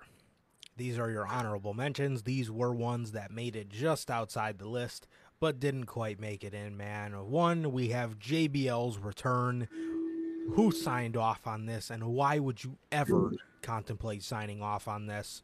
And the last one, you have Jade runs through the AEW roster. Speaking of Jade, we just talked about Jade Cargill. This whole year, again, was supposed to be a year of improvement and a year of good things for Jade. Nothing but improvement for Jade. And it has literally just been her beating wrestlers that are 1,000 times better than her in 3-minute matches. Literally. The thing they don't get about this year's run for Jade, she's not supposed to do this early when she's not that good. If she was a beast in like 2-3 years and she did this run, it'd be good. And you put on actual matches and you keep winning your actual matches, you'd be a fucking badass. But she sucks. It's 3 minutes of fucking cover up, and then she wins, bro. It's like I'm watching fucking Braun Strowman in 2017. Absolutely, bro. So those are your honorable mentions for worst booking decision of the year. And as for your actual nominees, here they are right on your screen, man. The first one, we have the JAS editions. Now, don't get me wrong, the JAS has been a solid group. They have been a solid group even with the additions. But you have to be lying if you were to say that these additions made the group any better. In fact, they made it a little worse. But through all of that, the group has still been solid, and which is crazy. Just shows the talent from the OG members, because they are all very great. They are all very fucking great. The second one, man, Roman 2 belts. Roman Reigns capturing both world championships from WrestleMania 38. Dude, why? I mean, this literally to this day fucked everything up. Everything. Mm-hmm. Whole shit out of whack. No goal for anything except getting those two off of him. Yes, absolutely, man. The Acclaimed lose from All Out. Man, was this just so heartbreaking. We were in the crowd for this, and every single person in that arena wanted to see the Acclaim take the tag team championships from Swerve and Our Glory that night, and they did not achieve said glory, man. They lost, and it was one of the worst. It was one of the worst experiences. One of the most heartbreaking experiences from being in a live crowd. I remember genuinely being very, very upset after this match. I just had to sit down and sit there and fucking get myself together, man, because it was so incredibly sad. It really was, bro. It was such a good match just to lead to a loss, man. It sucked, man. It turned out good in the end when, they won the titles, but that moment would have just been unbelievable. It would have been in a different category if they won, man. So, you hate to see it. No question, man. And the next one, we have Walter, to who we know now today as Gunther. Bro. I don't care what anybody says. I'm still on this shit. This is such a bad name change, bro. This is one of the most infuriating name changes ever. I still don't like Gunther. Everybody told me to calm down, and it's getting better because he was actually being booked good. But, man, according to those plans that Vince McMahon had for him, we were right all along. Things that come with name changes are you getting fucked, pretty much. So that is that, man. And Walter to Gunther was one of the most frustrating things. Being a huge Walter fan that you could possibly imagine. So much so, I posted a rant about the name change, and Mr. Walter himself liked the video. So that just goes to show, man. But yeah, no question. Next, man, we have the Miz and Tommaso Ciampa pairing. I mean, just look at the picture, bro. Did anybody ever think they were going to see Tommaso Ciampa in pink and lime green? Come on, bro. Next to the fucking Miz, fucking like the Mid, garbage ass fucking Miz. Dude fucking blows. You fucking brought Ciampa down with him, and you hate to see pairings like that. I mean, how frustrating is it seeing Tommaso Ciampa next to the Miz? Please. Exactly, bro. One of the worst things ever. How in a million, that is one of the worst visuals you can possibly ever see as a wrestling fan. Orange Cassidy being the first man to pin Adam Cole from Beach Break. Now look, I know this was an unsanctioned match and it technically doesn't count, but just imagine, bro, the first match that you see Adam Cole get pinned in is against Orange Cassidy. That was super prime infuriating. horrible Orange Cassidy too. That was when he was really, really bad. He's gotten a little better now, but man, was that shit fucked at the moment. Horrible. Atrocious. Horrible. Austin Theory winning Money in the Bank. Bro. What? Why? Why did this have to happen, bro? This was the most Vince McMahon thing ever. He sent this guy out there, christened him as the next chosen one, and man, oh man, this was not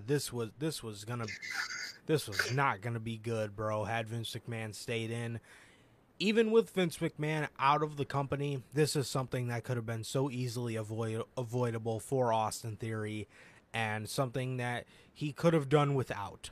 Horrible booking decision. Exactly, bro.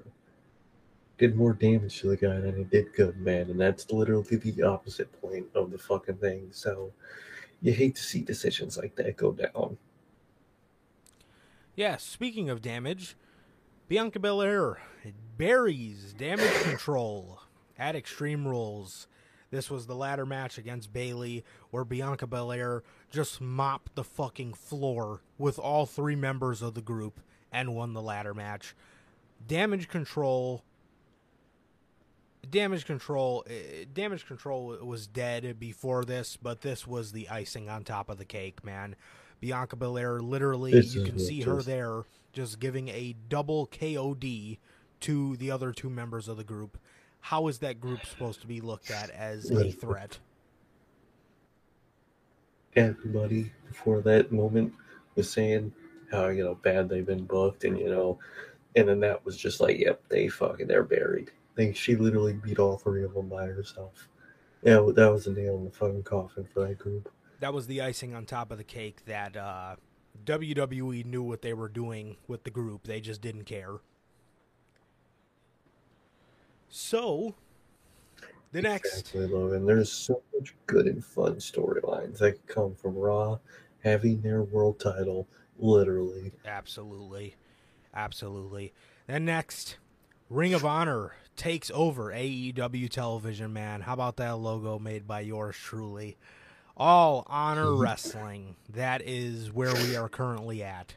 Well, it's gotten a lot better, but oh my God, was AEW television just a Ring of Honor show throughout the whole entire summer and end of the year. Literally.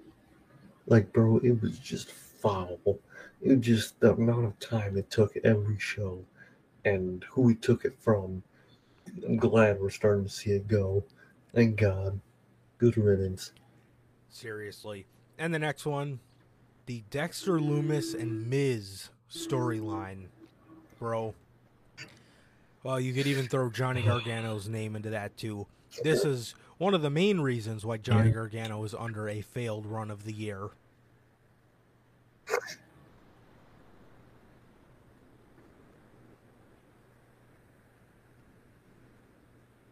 I mean, you're not completely wrong.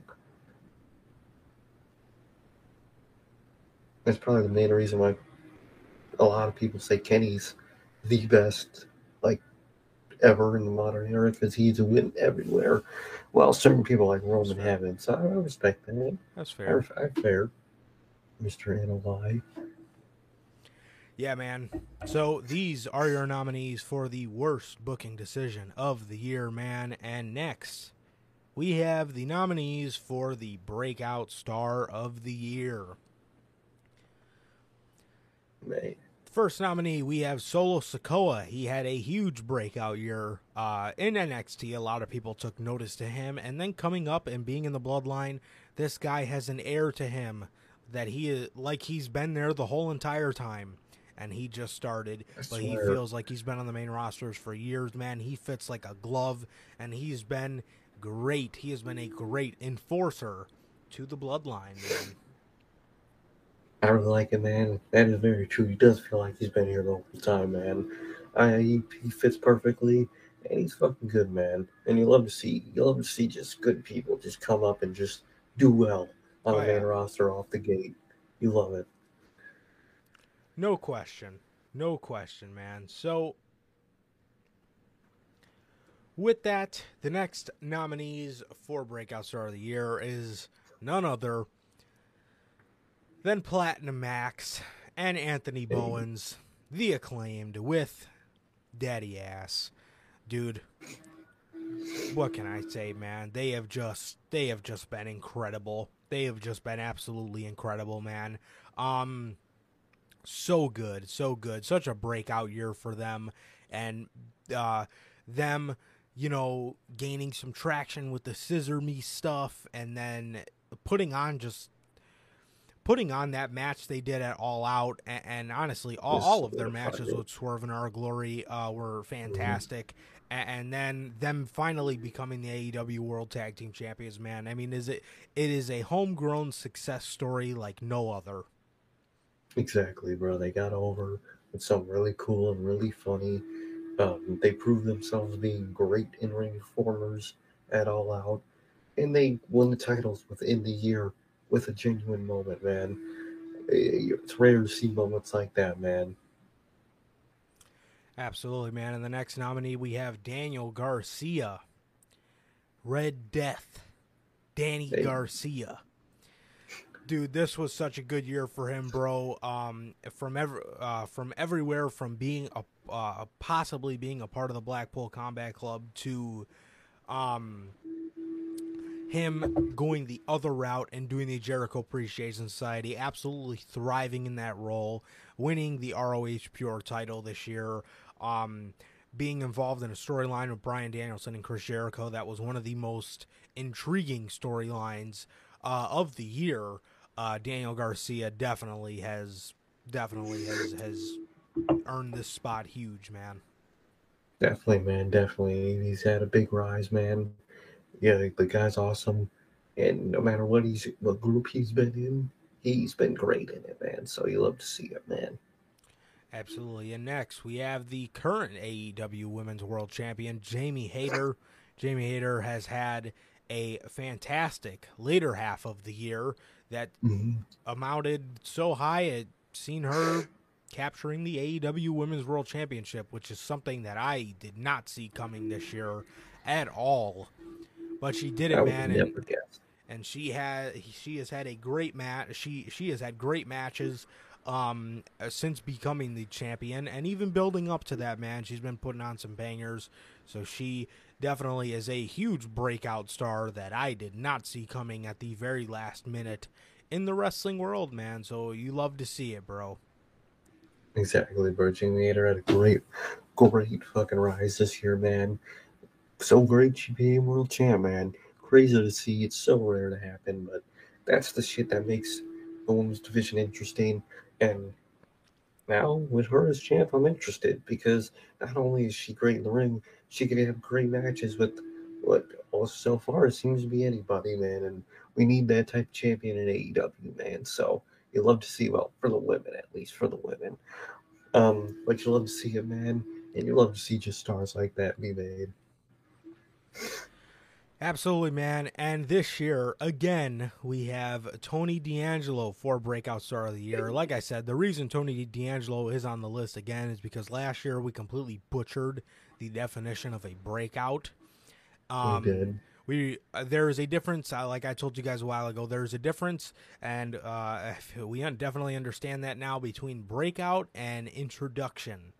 You know, exactly. A lot of people get introduced, and we find out that they're pretty good, and we put them under Breakout Star of the Year, and that's not a Breakout Star of the Year. A Breakout Star is people who, a Breakout Star to me is somebody who's been put in big situations and have thrived in them, and they have nothing but good things to come for them if handled correctly. Exactly, man.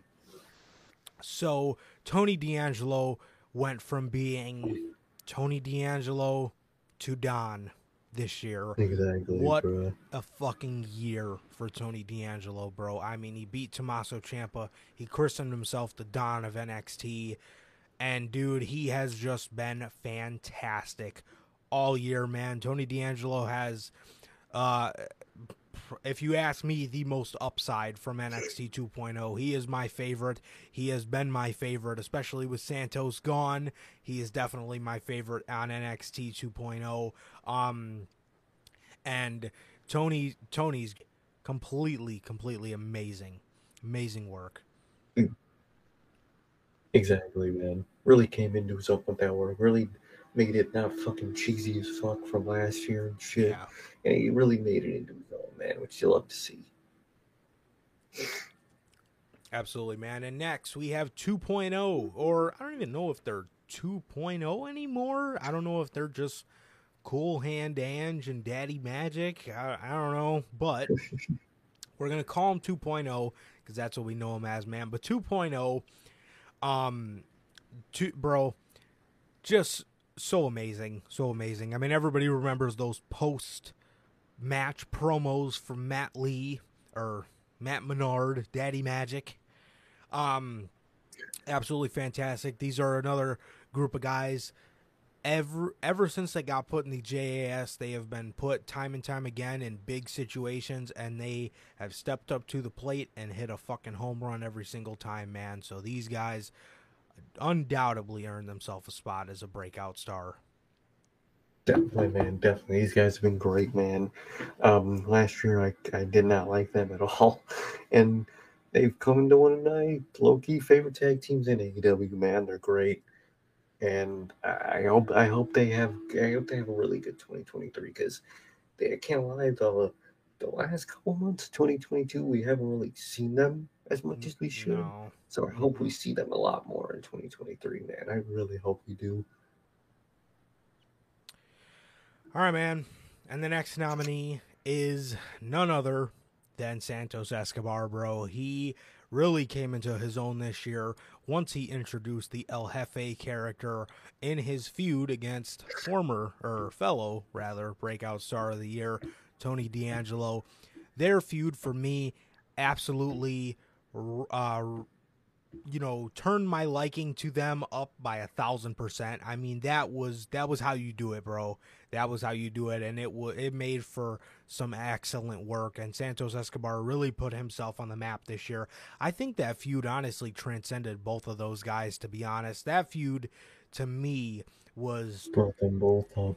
Yes, like crazy. Absolutely. So Santos Escobar is another nominee for the Breakout Star of the Year, man. Definitely, man. It's been great. Love to see guys like him come up, man. And I'm glad they did well with him, man. I really am. Especially because he is a guy who had Triple H not taken over, probably would still be in NXT. And that would probably be the end of it. Literally. So with that, the next nominee for Breakout Star of the Year is Wheeler Yuta. Wheeler Yuta went from being in a pool of nothingness with the best friends in Orange Cassidy to the young guy in the Blackpool Combat Club, the protege to Jon Moxley, to Claudio, to Brian, to Mr. Regal. Wheeler Yuta has had a tremendous year. I think he did the G1 this year, if I'm not being honest. I think that's why he missed Double or Nothing. He was a part of the G1. He unfortunately had to miss Anarchy in the Arena. He was a part of Blood and Guts. Wheeler Yuta had that tremendous match against Jon Moxley from Rampage. Wheeler Yuta has really put himself on the map as one of the future stars of professional wrestling, and he very much so is. He is fantastic, and he proved that in every which way this year. Truly, man. He was just a guy. I didn't think I ever paid attention to him while he was in fucking Best Friends, man, but this is where he belongs, man. This is what he should be doing, and he's fucking awesome in that role, man. He really is, bro. Yeah, man, and the next breakout star of the year nominee is none other than Pretty Ricky Starks, man. He literally went from me not really liking him that much this year to having just some of the coolest promo delivery with Will Hobbs, putting on some bangers of matches with Will Hobbs, and then going on to do some really good single stuff on his own, man. As far as promos go, he knocks it out of the park almost every single time you see him with a microphone. He has been begging this company for TV time for the longest time, and he is absolutely, undoubtedly deserved for a Breakout Star of the Year. What a fucking year for Ricky Starks, man. Definitely, man. Definitely, man's been on fire. The promos have been great. The matches have been great, and it's just crazy to think that I used to not be able to stand the guy. Now he's one of my favorite parts about the damn show. Absolutely, man. And for the final one, Mr. Logan Paul. This dude. Did anybody expect Logan Paul to give Roman Reigns one of his best matches out of the year? Because I know I fucking didn't. But look, man, every single time we've seen Logan Paul, he gives us a damn good match. Logan Paul brought The Miz to a good pay-per-view match, bro. That alone makes you deserved for a Breakout Star of the Year. And then he did the same thing with Roman Reigns. Every time they've put him on a big situation, he stepped up, man, and he's knocked it out of the park. He has been great, and that is something that came out of complete left field for me. Complete. Exactly, bro. I did not expect it at all, man, but he's great. And it's crazy to think, man. I would have never guessed, man. I'm relieved that he's actually fucking good. Yes, absolutely, man. Absolutely. And with that, here are some honorable mentions for Moment of the Year. We have MJF's villain origin from Dynamite on February 23rd of this year. Everybody remembers this promo, man. Everybody loved this promo. And this was one of Max's best promos. It was fantastic. And I love how all of his feuds, you'll notice a common theme with him, all of his feuds have some sort of origin story to them. So it's real cool to see. Which I love. Definitely, man. Definitely. I love the origin story thing, and it's awesome to see. Absolutely, man. And Cody Rhodes unveils his torn pec from Hell in a Cell this year. Oh boy, was that a really eerie moment. That was something, bro. That was something. One of the most gutsiest, grittiest performances you will ever see from a guy, and it was Cody Rhodes, man, and it made for a damn good match. It really did. It really fucking did, man. Cody, he's the type to give it his all, man. No matter how fucking weird he might be about it, he does give it his all, man. 100%, man. And next we have Uncle Howdy saves Bray Wyatt from SmackDown on December 16th. This was just from 2 weeks ago, man. And this was, what a moment this was, man. Uncle Howdy walking through the smoke, just seeing his silhouette. Man, that was sick, bro. That was sick. Super cool. Love this moment. Definitely, man. It's really awesome, bro. I really like to see it. Next is Regal's farewell to the Blackpool Combat Club from Dynamite on December 8th. This was the secret video he filmed if something bad happened to him. And oh my lord, was this sad. This was Shit was sad, man. Yes. This is the kind of promo that'll make you want to shed a couple tears, man. This was so incredibly sad. This farewell address from William Regal. Very sad. Very, very sad, man. I hated to see him go, but I'm glad they actually closed the book and wrapped everything they could up. 100%. 100%, man. MJF and William Regal's promo from 10/18, man, from October 18th. This was the one where MJF told William Regal that when he rejected him, he wanted to kill himself, and William Regal was laughing at him. This was such a good promo, dude. This was such a good promo, and it led to a pretty cool turn segment from MJF where he read off the email that Regal had left him, the same email that he read off in this promo, man. So, this was such a good promo, man. It was such a cool moment, and another great promo moment for MJF out of the year, man.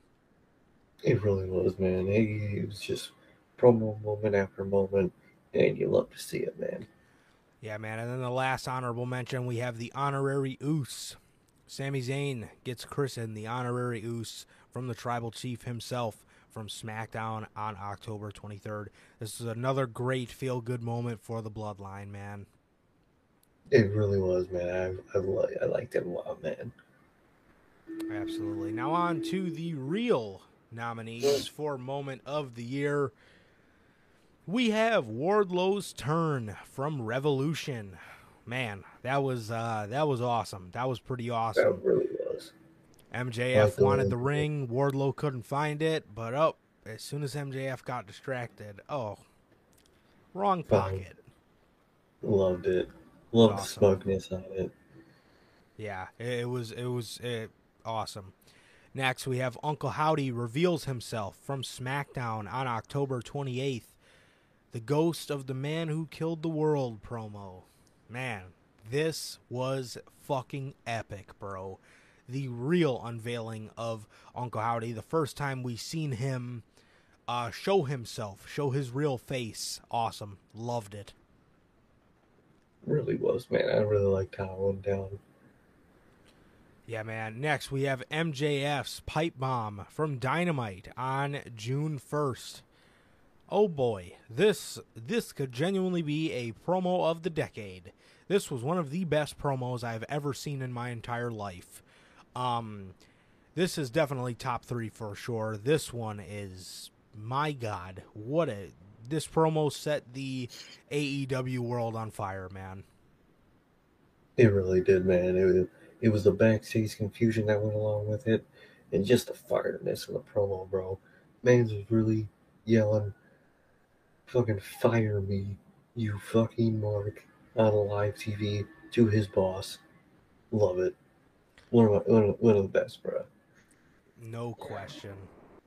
And the next one is Cody Rhodes comes back to WWE. So this is not Cody's return, but it is the moment in itself of him coming back to WWE. That in itself was the moment. And oh man. So obviously Cody is a nominee for return/debut, but this is an entire different, this is a moment in itself. The man who said he would never come back was back, and it was insane to see. I couldn't believe it. Yes, absolutely, man. And next, Jey Uso accepts Sami Zayn into the Bloodline from Survivor Series, man. This was such an awesome moment. Jey Uso, Sammy putting his hand out to shake Jay's hand, and Jay slapped it away and picked him up and started hugging him. What a moment that was. What a cool moment. It really was, man. I love to see it. Perfect combination of their little beef. No question, man. And then next, we have Ricky Stark's star-making promo from Dynamite on December the 9th. This was Ricky Starks' moment against the AEW World Champion, the 1 week he had to cut a promo and make everybody remember it. And here's what it was, man. This was some really good stuff, man. This was some really good stuff, and this was Ricky Starks showing everybody that he is the real deal, man, and that he is. So it was awesome. It was an awesome promo. It really was, bro. I love to see it. And Ricky Starks really solidified himself, man, and it was against one of the best MJF, so it was a great moment, man. Next, we have the Step Up or Get Stepped On promo. The introduction to the Blackpool Combat Club from Dynamite on March the 9th, man. What an awesome promo this was, and such a different look on William Regal in the company, man. Because in WWE, obviously everybody knew Regal as a GM, But here he was transitioning to a badass backstage manager, and badass is the least word to describe it, man. It was amazing, dude. It was an amazing promo. It really was, man. I loved the promo, loved the idea of the group, and its formation was just really awesome to see, man. Yes. And his delivery was so His important delivery here. was fast. It really was. Yeah, man. Next, we have CM Punk's first AEW title win from Double or Nothing. Man, this was such an awesome moment, bro. This was such an awesome moment. The man was in tears. It was just so cool to watch. And he looked truly happy, man. He looked like he was finally where he was meant to be. And oh boy, how that came crashing down later this summer. But up until this point, it was one of the best moments out of the year, without a question. Definitely, man. Definitely one of the best moments, man. It was awesome to see. I feel like fate finally happened, man. And then it happened, man. But in the moment, it was unbelievable to see. No question, man. And the next one is Wheeler Yuta proves himself to the Blackpool Combat Club. The introduction of Wheeler Yuta in the BCC from Rampage on April 8th. He gets done fighting Jon Moxley, man, and William Regal finally shakes his hand after slapping him in the face, denying him into the group months or weeks prior to that. He finally extends the hand, shakes William Regal's hand, and he was accepted into the BCC, and it was such a cool moment, man. Such a cool moment. Definitely, man. You love to see moments like that. To, prove Yoda. God damn, I'm fucking tired. Yuta, and to prove Yuta and solidify himself, man, and it was just fucking awesome. Fucking Yoda, motherfucker. God damn. Cannot fucking talk. It's fucking Yoda, man. Fucking Risser. So, next, we have the We Are Chicago promo from August 31st from CM Punk, man. Dude, as confusing as that booking got, man, this promo got me right back into this shit. It wasn't even funny, man. That shit got me hype as fuck, man. It really I did. couldn't wait for that shit. Yes, it really did. This was awesome. This was an awesome promo. Got everybody hype as hell for the match at All Out, man. And yeah, man, so those are your nominees for the moment of the year. I see a common theme. I see you guys saying that is a hard one. Dude, that one was one of the hardest ones. It definitely is. Definitely the hardest one. There was like 15 at one point. Yes, without question, man. So next we have the letdown honorable mentions. The honorable mentions for letdown of the year is LA Knight's call up. Obviously he would get called up as Max Dupree, so that just goes to show how hard that let me down. Mm-hmm. Drew loses at Clash at the Castle. This one was heartbreaking as well. I really was hoping Drew would put us all out of our misery on this night. I really thought he was gonna, man, and he did not. Unfortunately, he was not able to. And the last one is the booking for Ruby Soho. This is supposed to be a good year for Ruby Soho. She was put in a TBS title match in the beginning of the year, lost that. She had a chance to win the Owen Hart Cup, lost that. It was just a whirlwind of just nothingness. Yes. I swear, man. Horrible to see. Absolutely. And next, man, we have the nominees for letdown of the year. Starting off, we have Bobby Lashley versus Brock Lesnar from the Royal Rumble. I was so hyped to see Bobby Lashley finally face Brock Lesnar, and it was just horrible. Oh, Brock didn't give a fuck. The build was horrendous. It was horrible, man. It was a disaster. It was. The All-Atlantic Championship is the next one. Dude, what what was the What is point this of even title? what is the point of this title, dude? Honestly, I mean seriously, I swear man. to God, bro. Just pointless, man. Just taking up time. So pointless. So pointless, man. And next we have No War Pigs for Wardlow. Wardlow was supposed to come out to War Pigs by Black Sabbath this year. He even posted about it on his social media.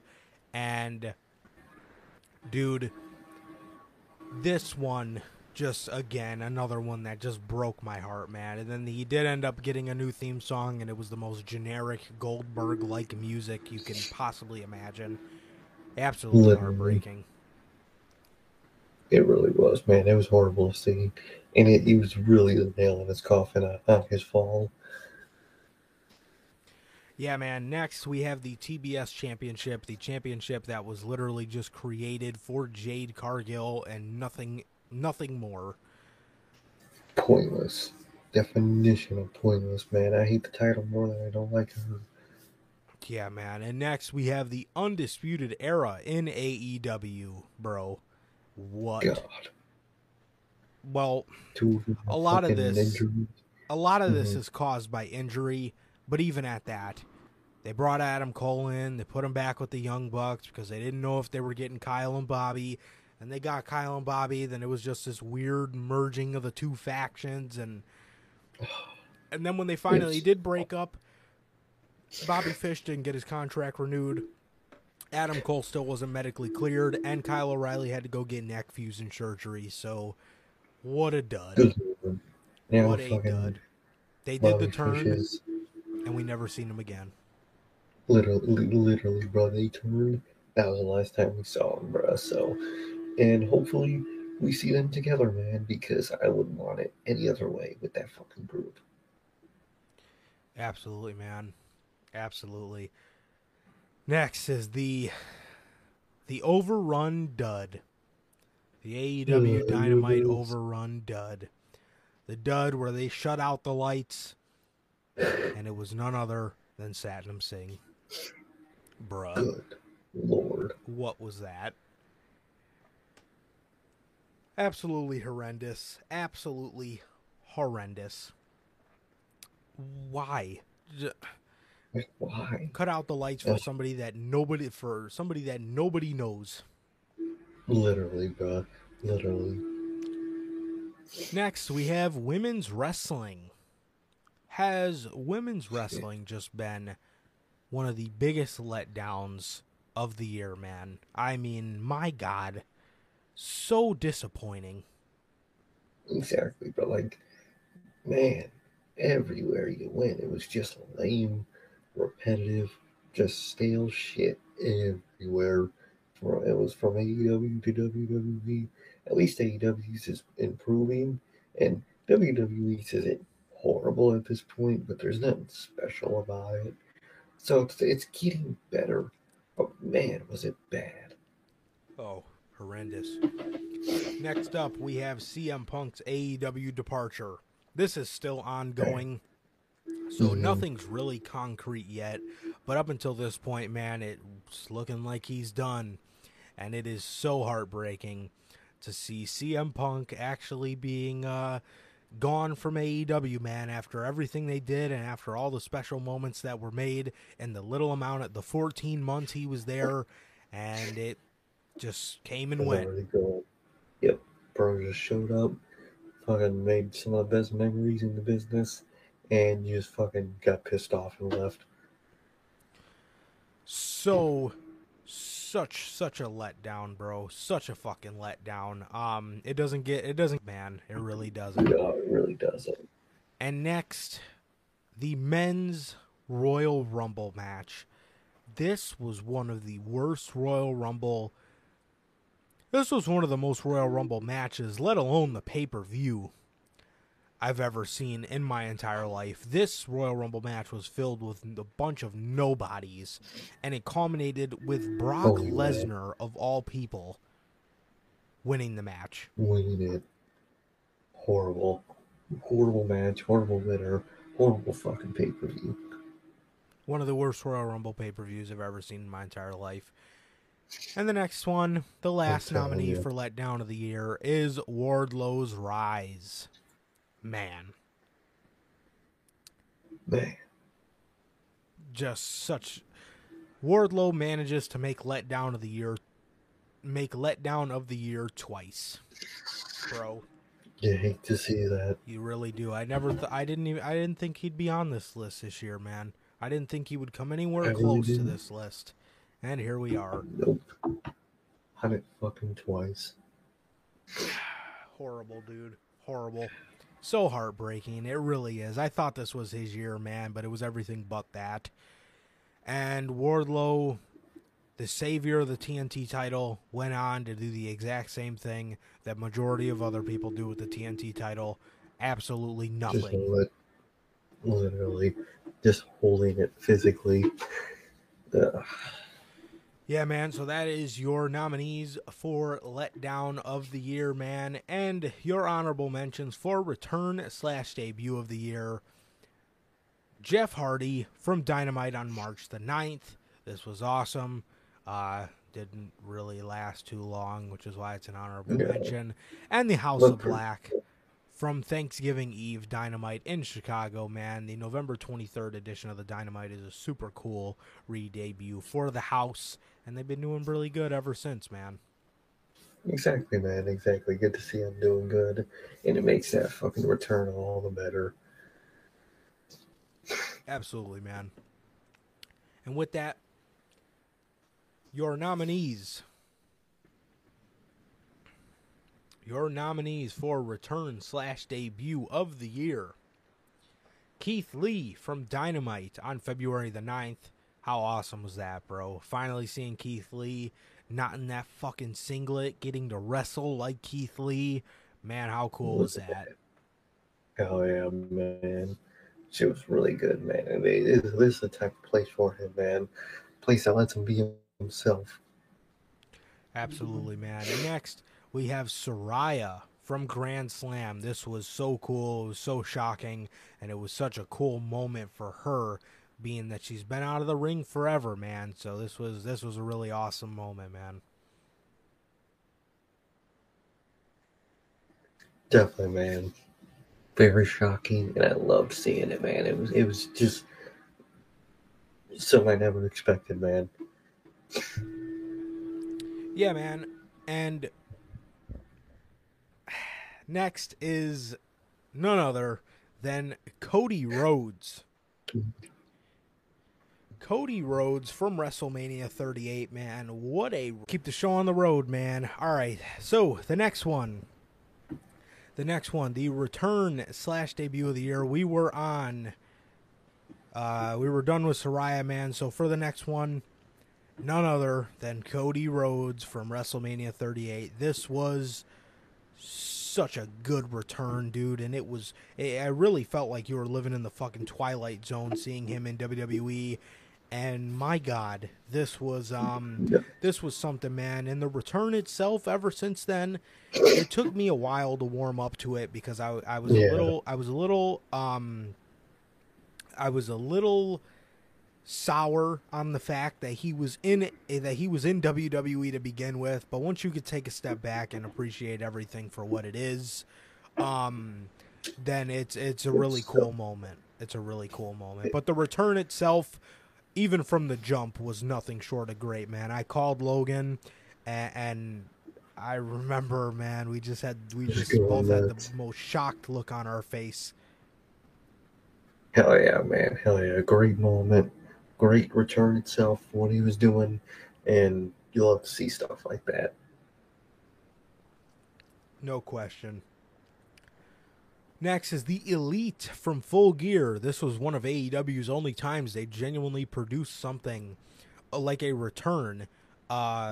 Incredibly down to a T with the amount of time, with the pacing, and they didn't rush it. And it was something that everybody was allowed to sink their teeth into and breathe and let breathe. It was awesome, man. It was awesome, and it led to a really great match. Hell yeah, man. It was an actual moment. It got to be just in itself, man. Without fucking rushing to the next thing. You'll love to see it, bro. It was really awesome to see them back. No question, man. And the next one is Claudio Castagnoli from Forbidden Door. He was the mystery partner for Zack Sabre Jr., and he went on to put on a damn good match with Zack Sabre Jr., and he has went on to have something of a career resurgence this year, from just being a guy who just sat in WWE to putting on some really good, solid stuff for us, man. So props to Claudio. Swear, man. Never thought I'd see him leave that fucking company, man. But he did, and it's been awesome ever since, man. Absolutely, man. And the next one is Swerve Strickland from Revolution. This was an awesome debut, even though Tony Schiavone kind of spoiled it. But ever since Swerve, it wasn't so much the return moment that was cool, because, you know, Tony Schiavone did spoil it. But what he's done since then, man, made the debut that much better, man. I mean, the debut was the debut has just been great, dude. He has been putting on great matches up until his little mogul affiliates thing. He's been fantastic, bro. Exactly, bro. Exactly. The actual return itself was botched, but ever since then he's been doing great, man.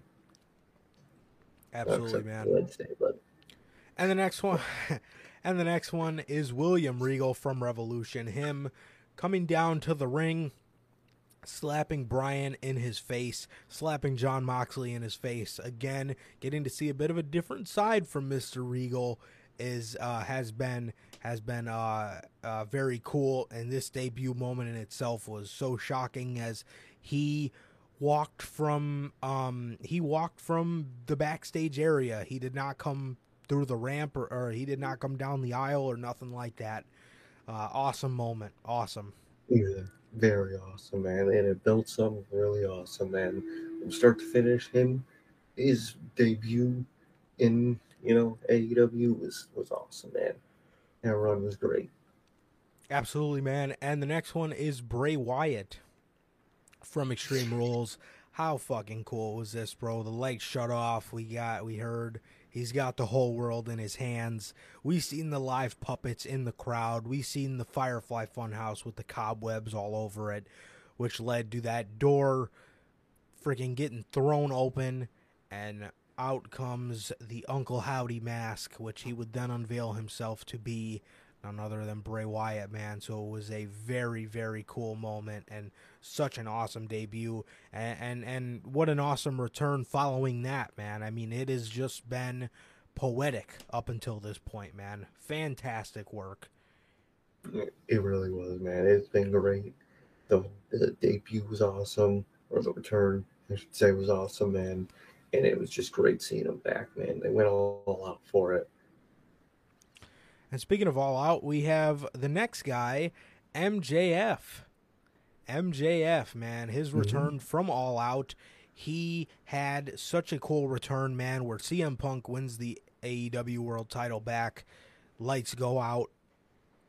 The lights go out, and we just hear a phone call of Tony Khan saying that he's going to swallow the very bitter pill, and he's going to bring MJF back in the casino ladder match, which he did earlier that night, and he's going to give him X amount of money, and he doesn't have to sign a contract extension. And then we've seen the video package of MJF taking off the devil mask and saying, "I am the devil himself." God damn. Here we are. We're back. Yes, this was such a cool moment. I apologize again. This was such a cool moment for MJF, man, and it was all that, man. It was pretty fucking cool. Definitely, man. Really awesome. I was going crazy. I love how they did it with the phone call and everything. 100%, man. And then the next one is Samoa Joe from Supercard of Honor. This was super badass, bro. Everybody thought Samoa Joe was just going to end up going back to WWE. And he showed up in Ring of Honor, man, and it was such an awesome moment. He came out looking like such a badass, and it was so cool, man. It really was. It really was, man. It was really awesome, really badass, and put some eyes on ROH. Definitely, man. Definitely. And as for the next one, man, we have the nominees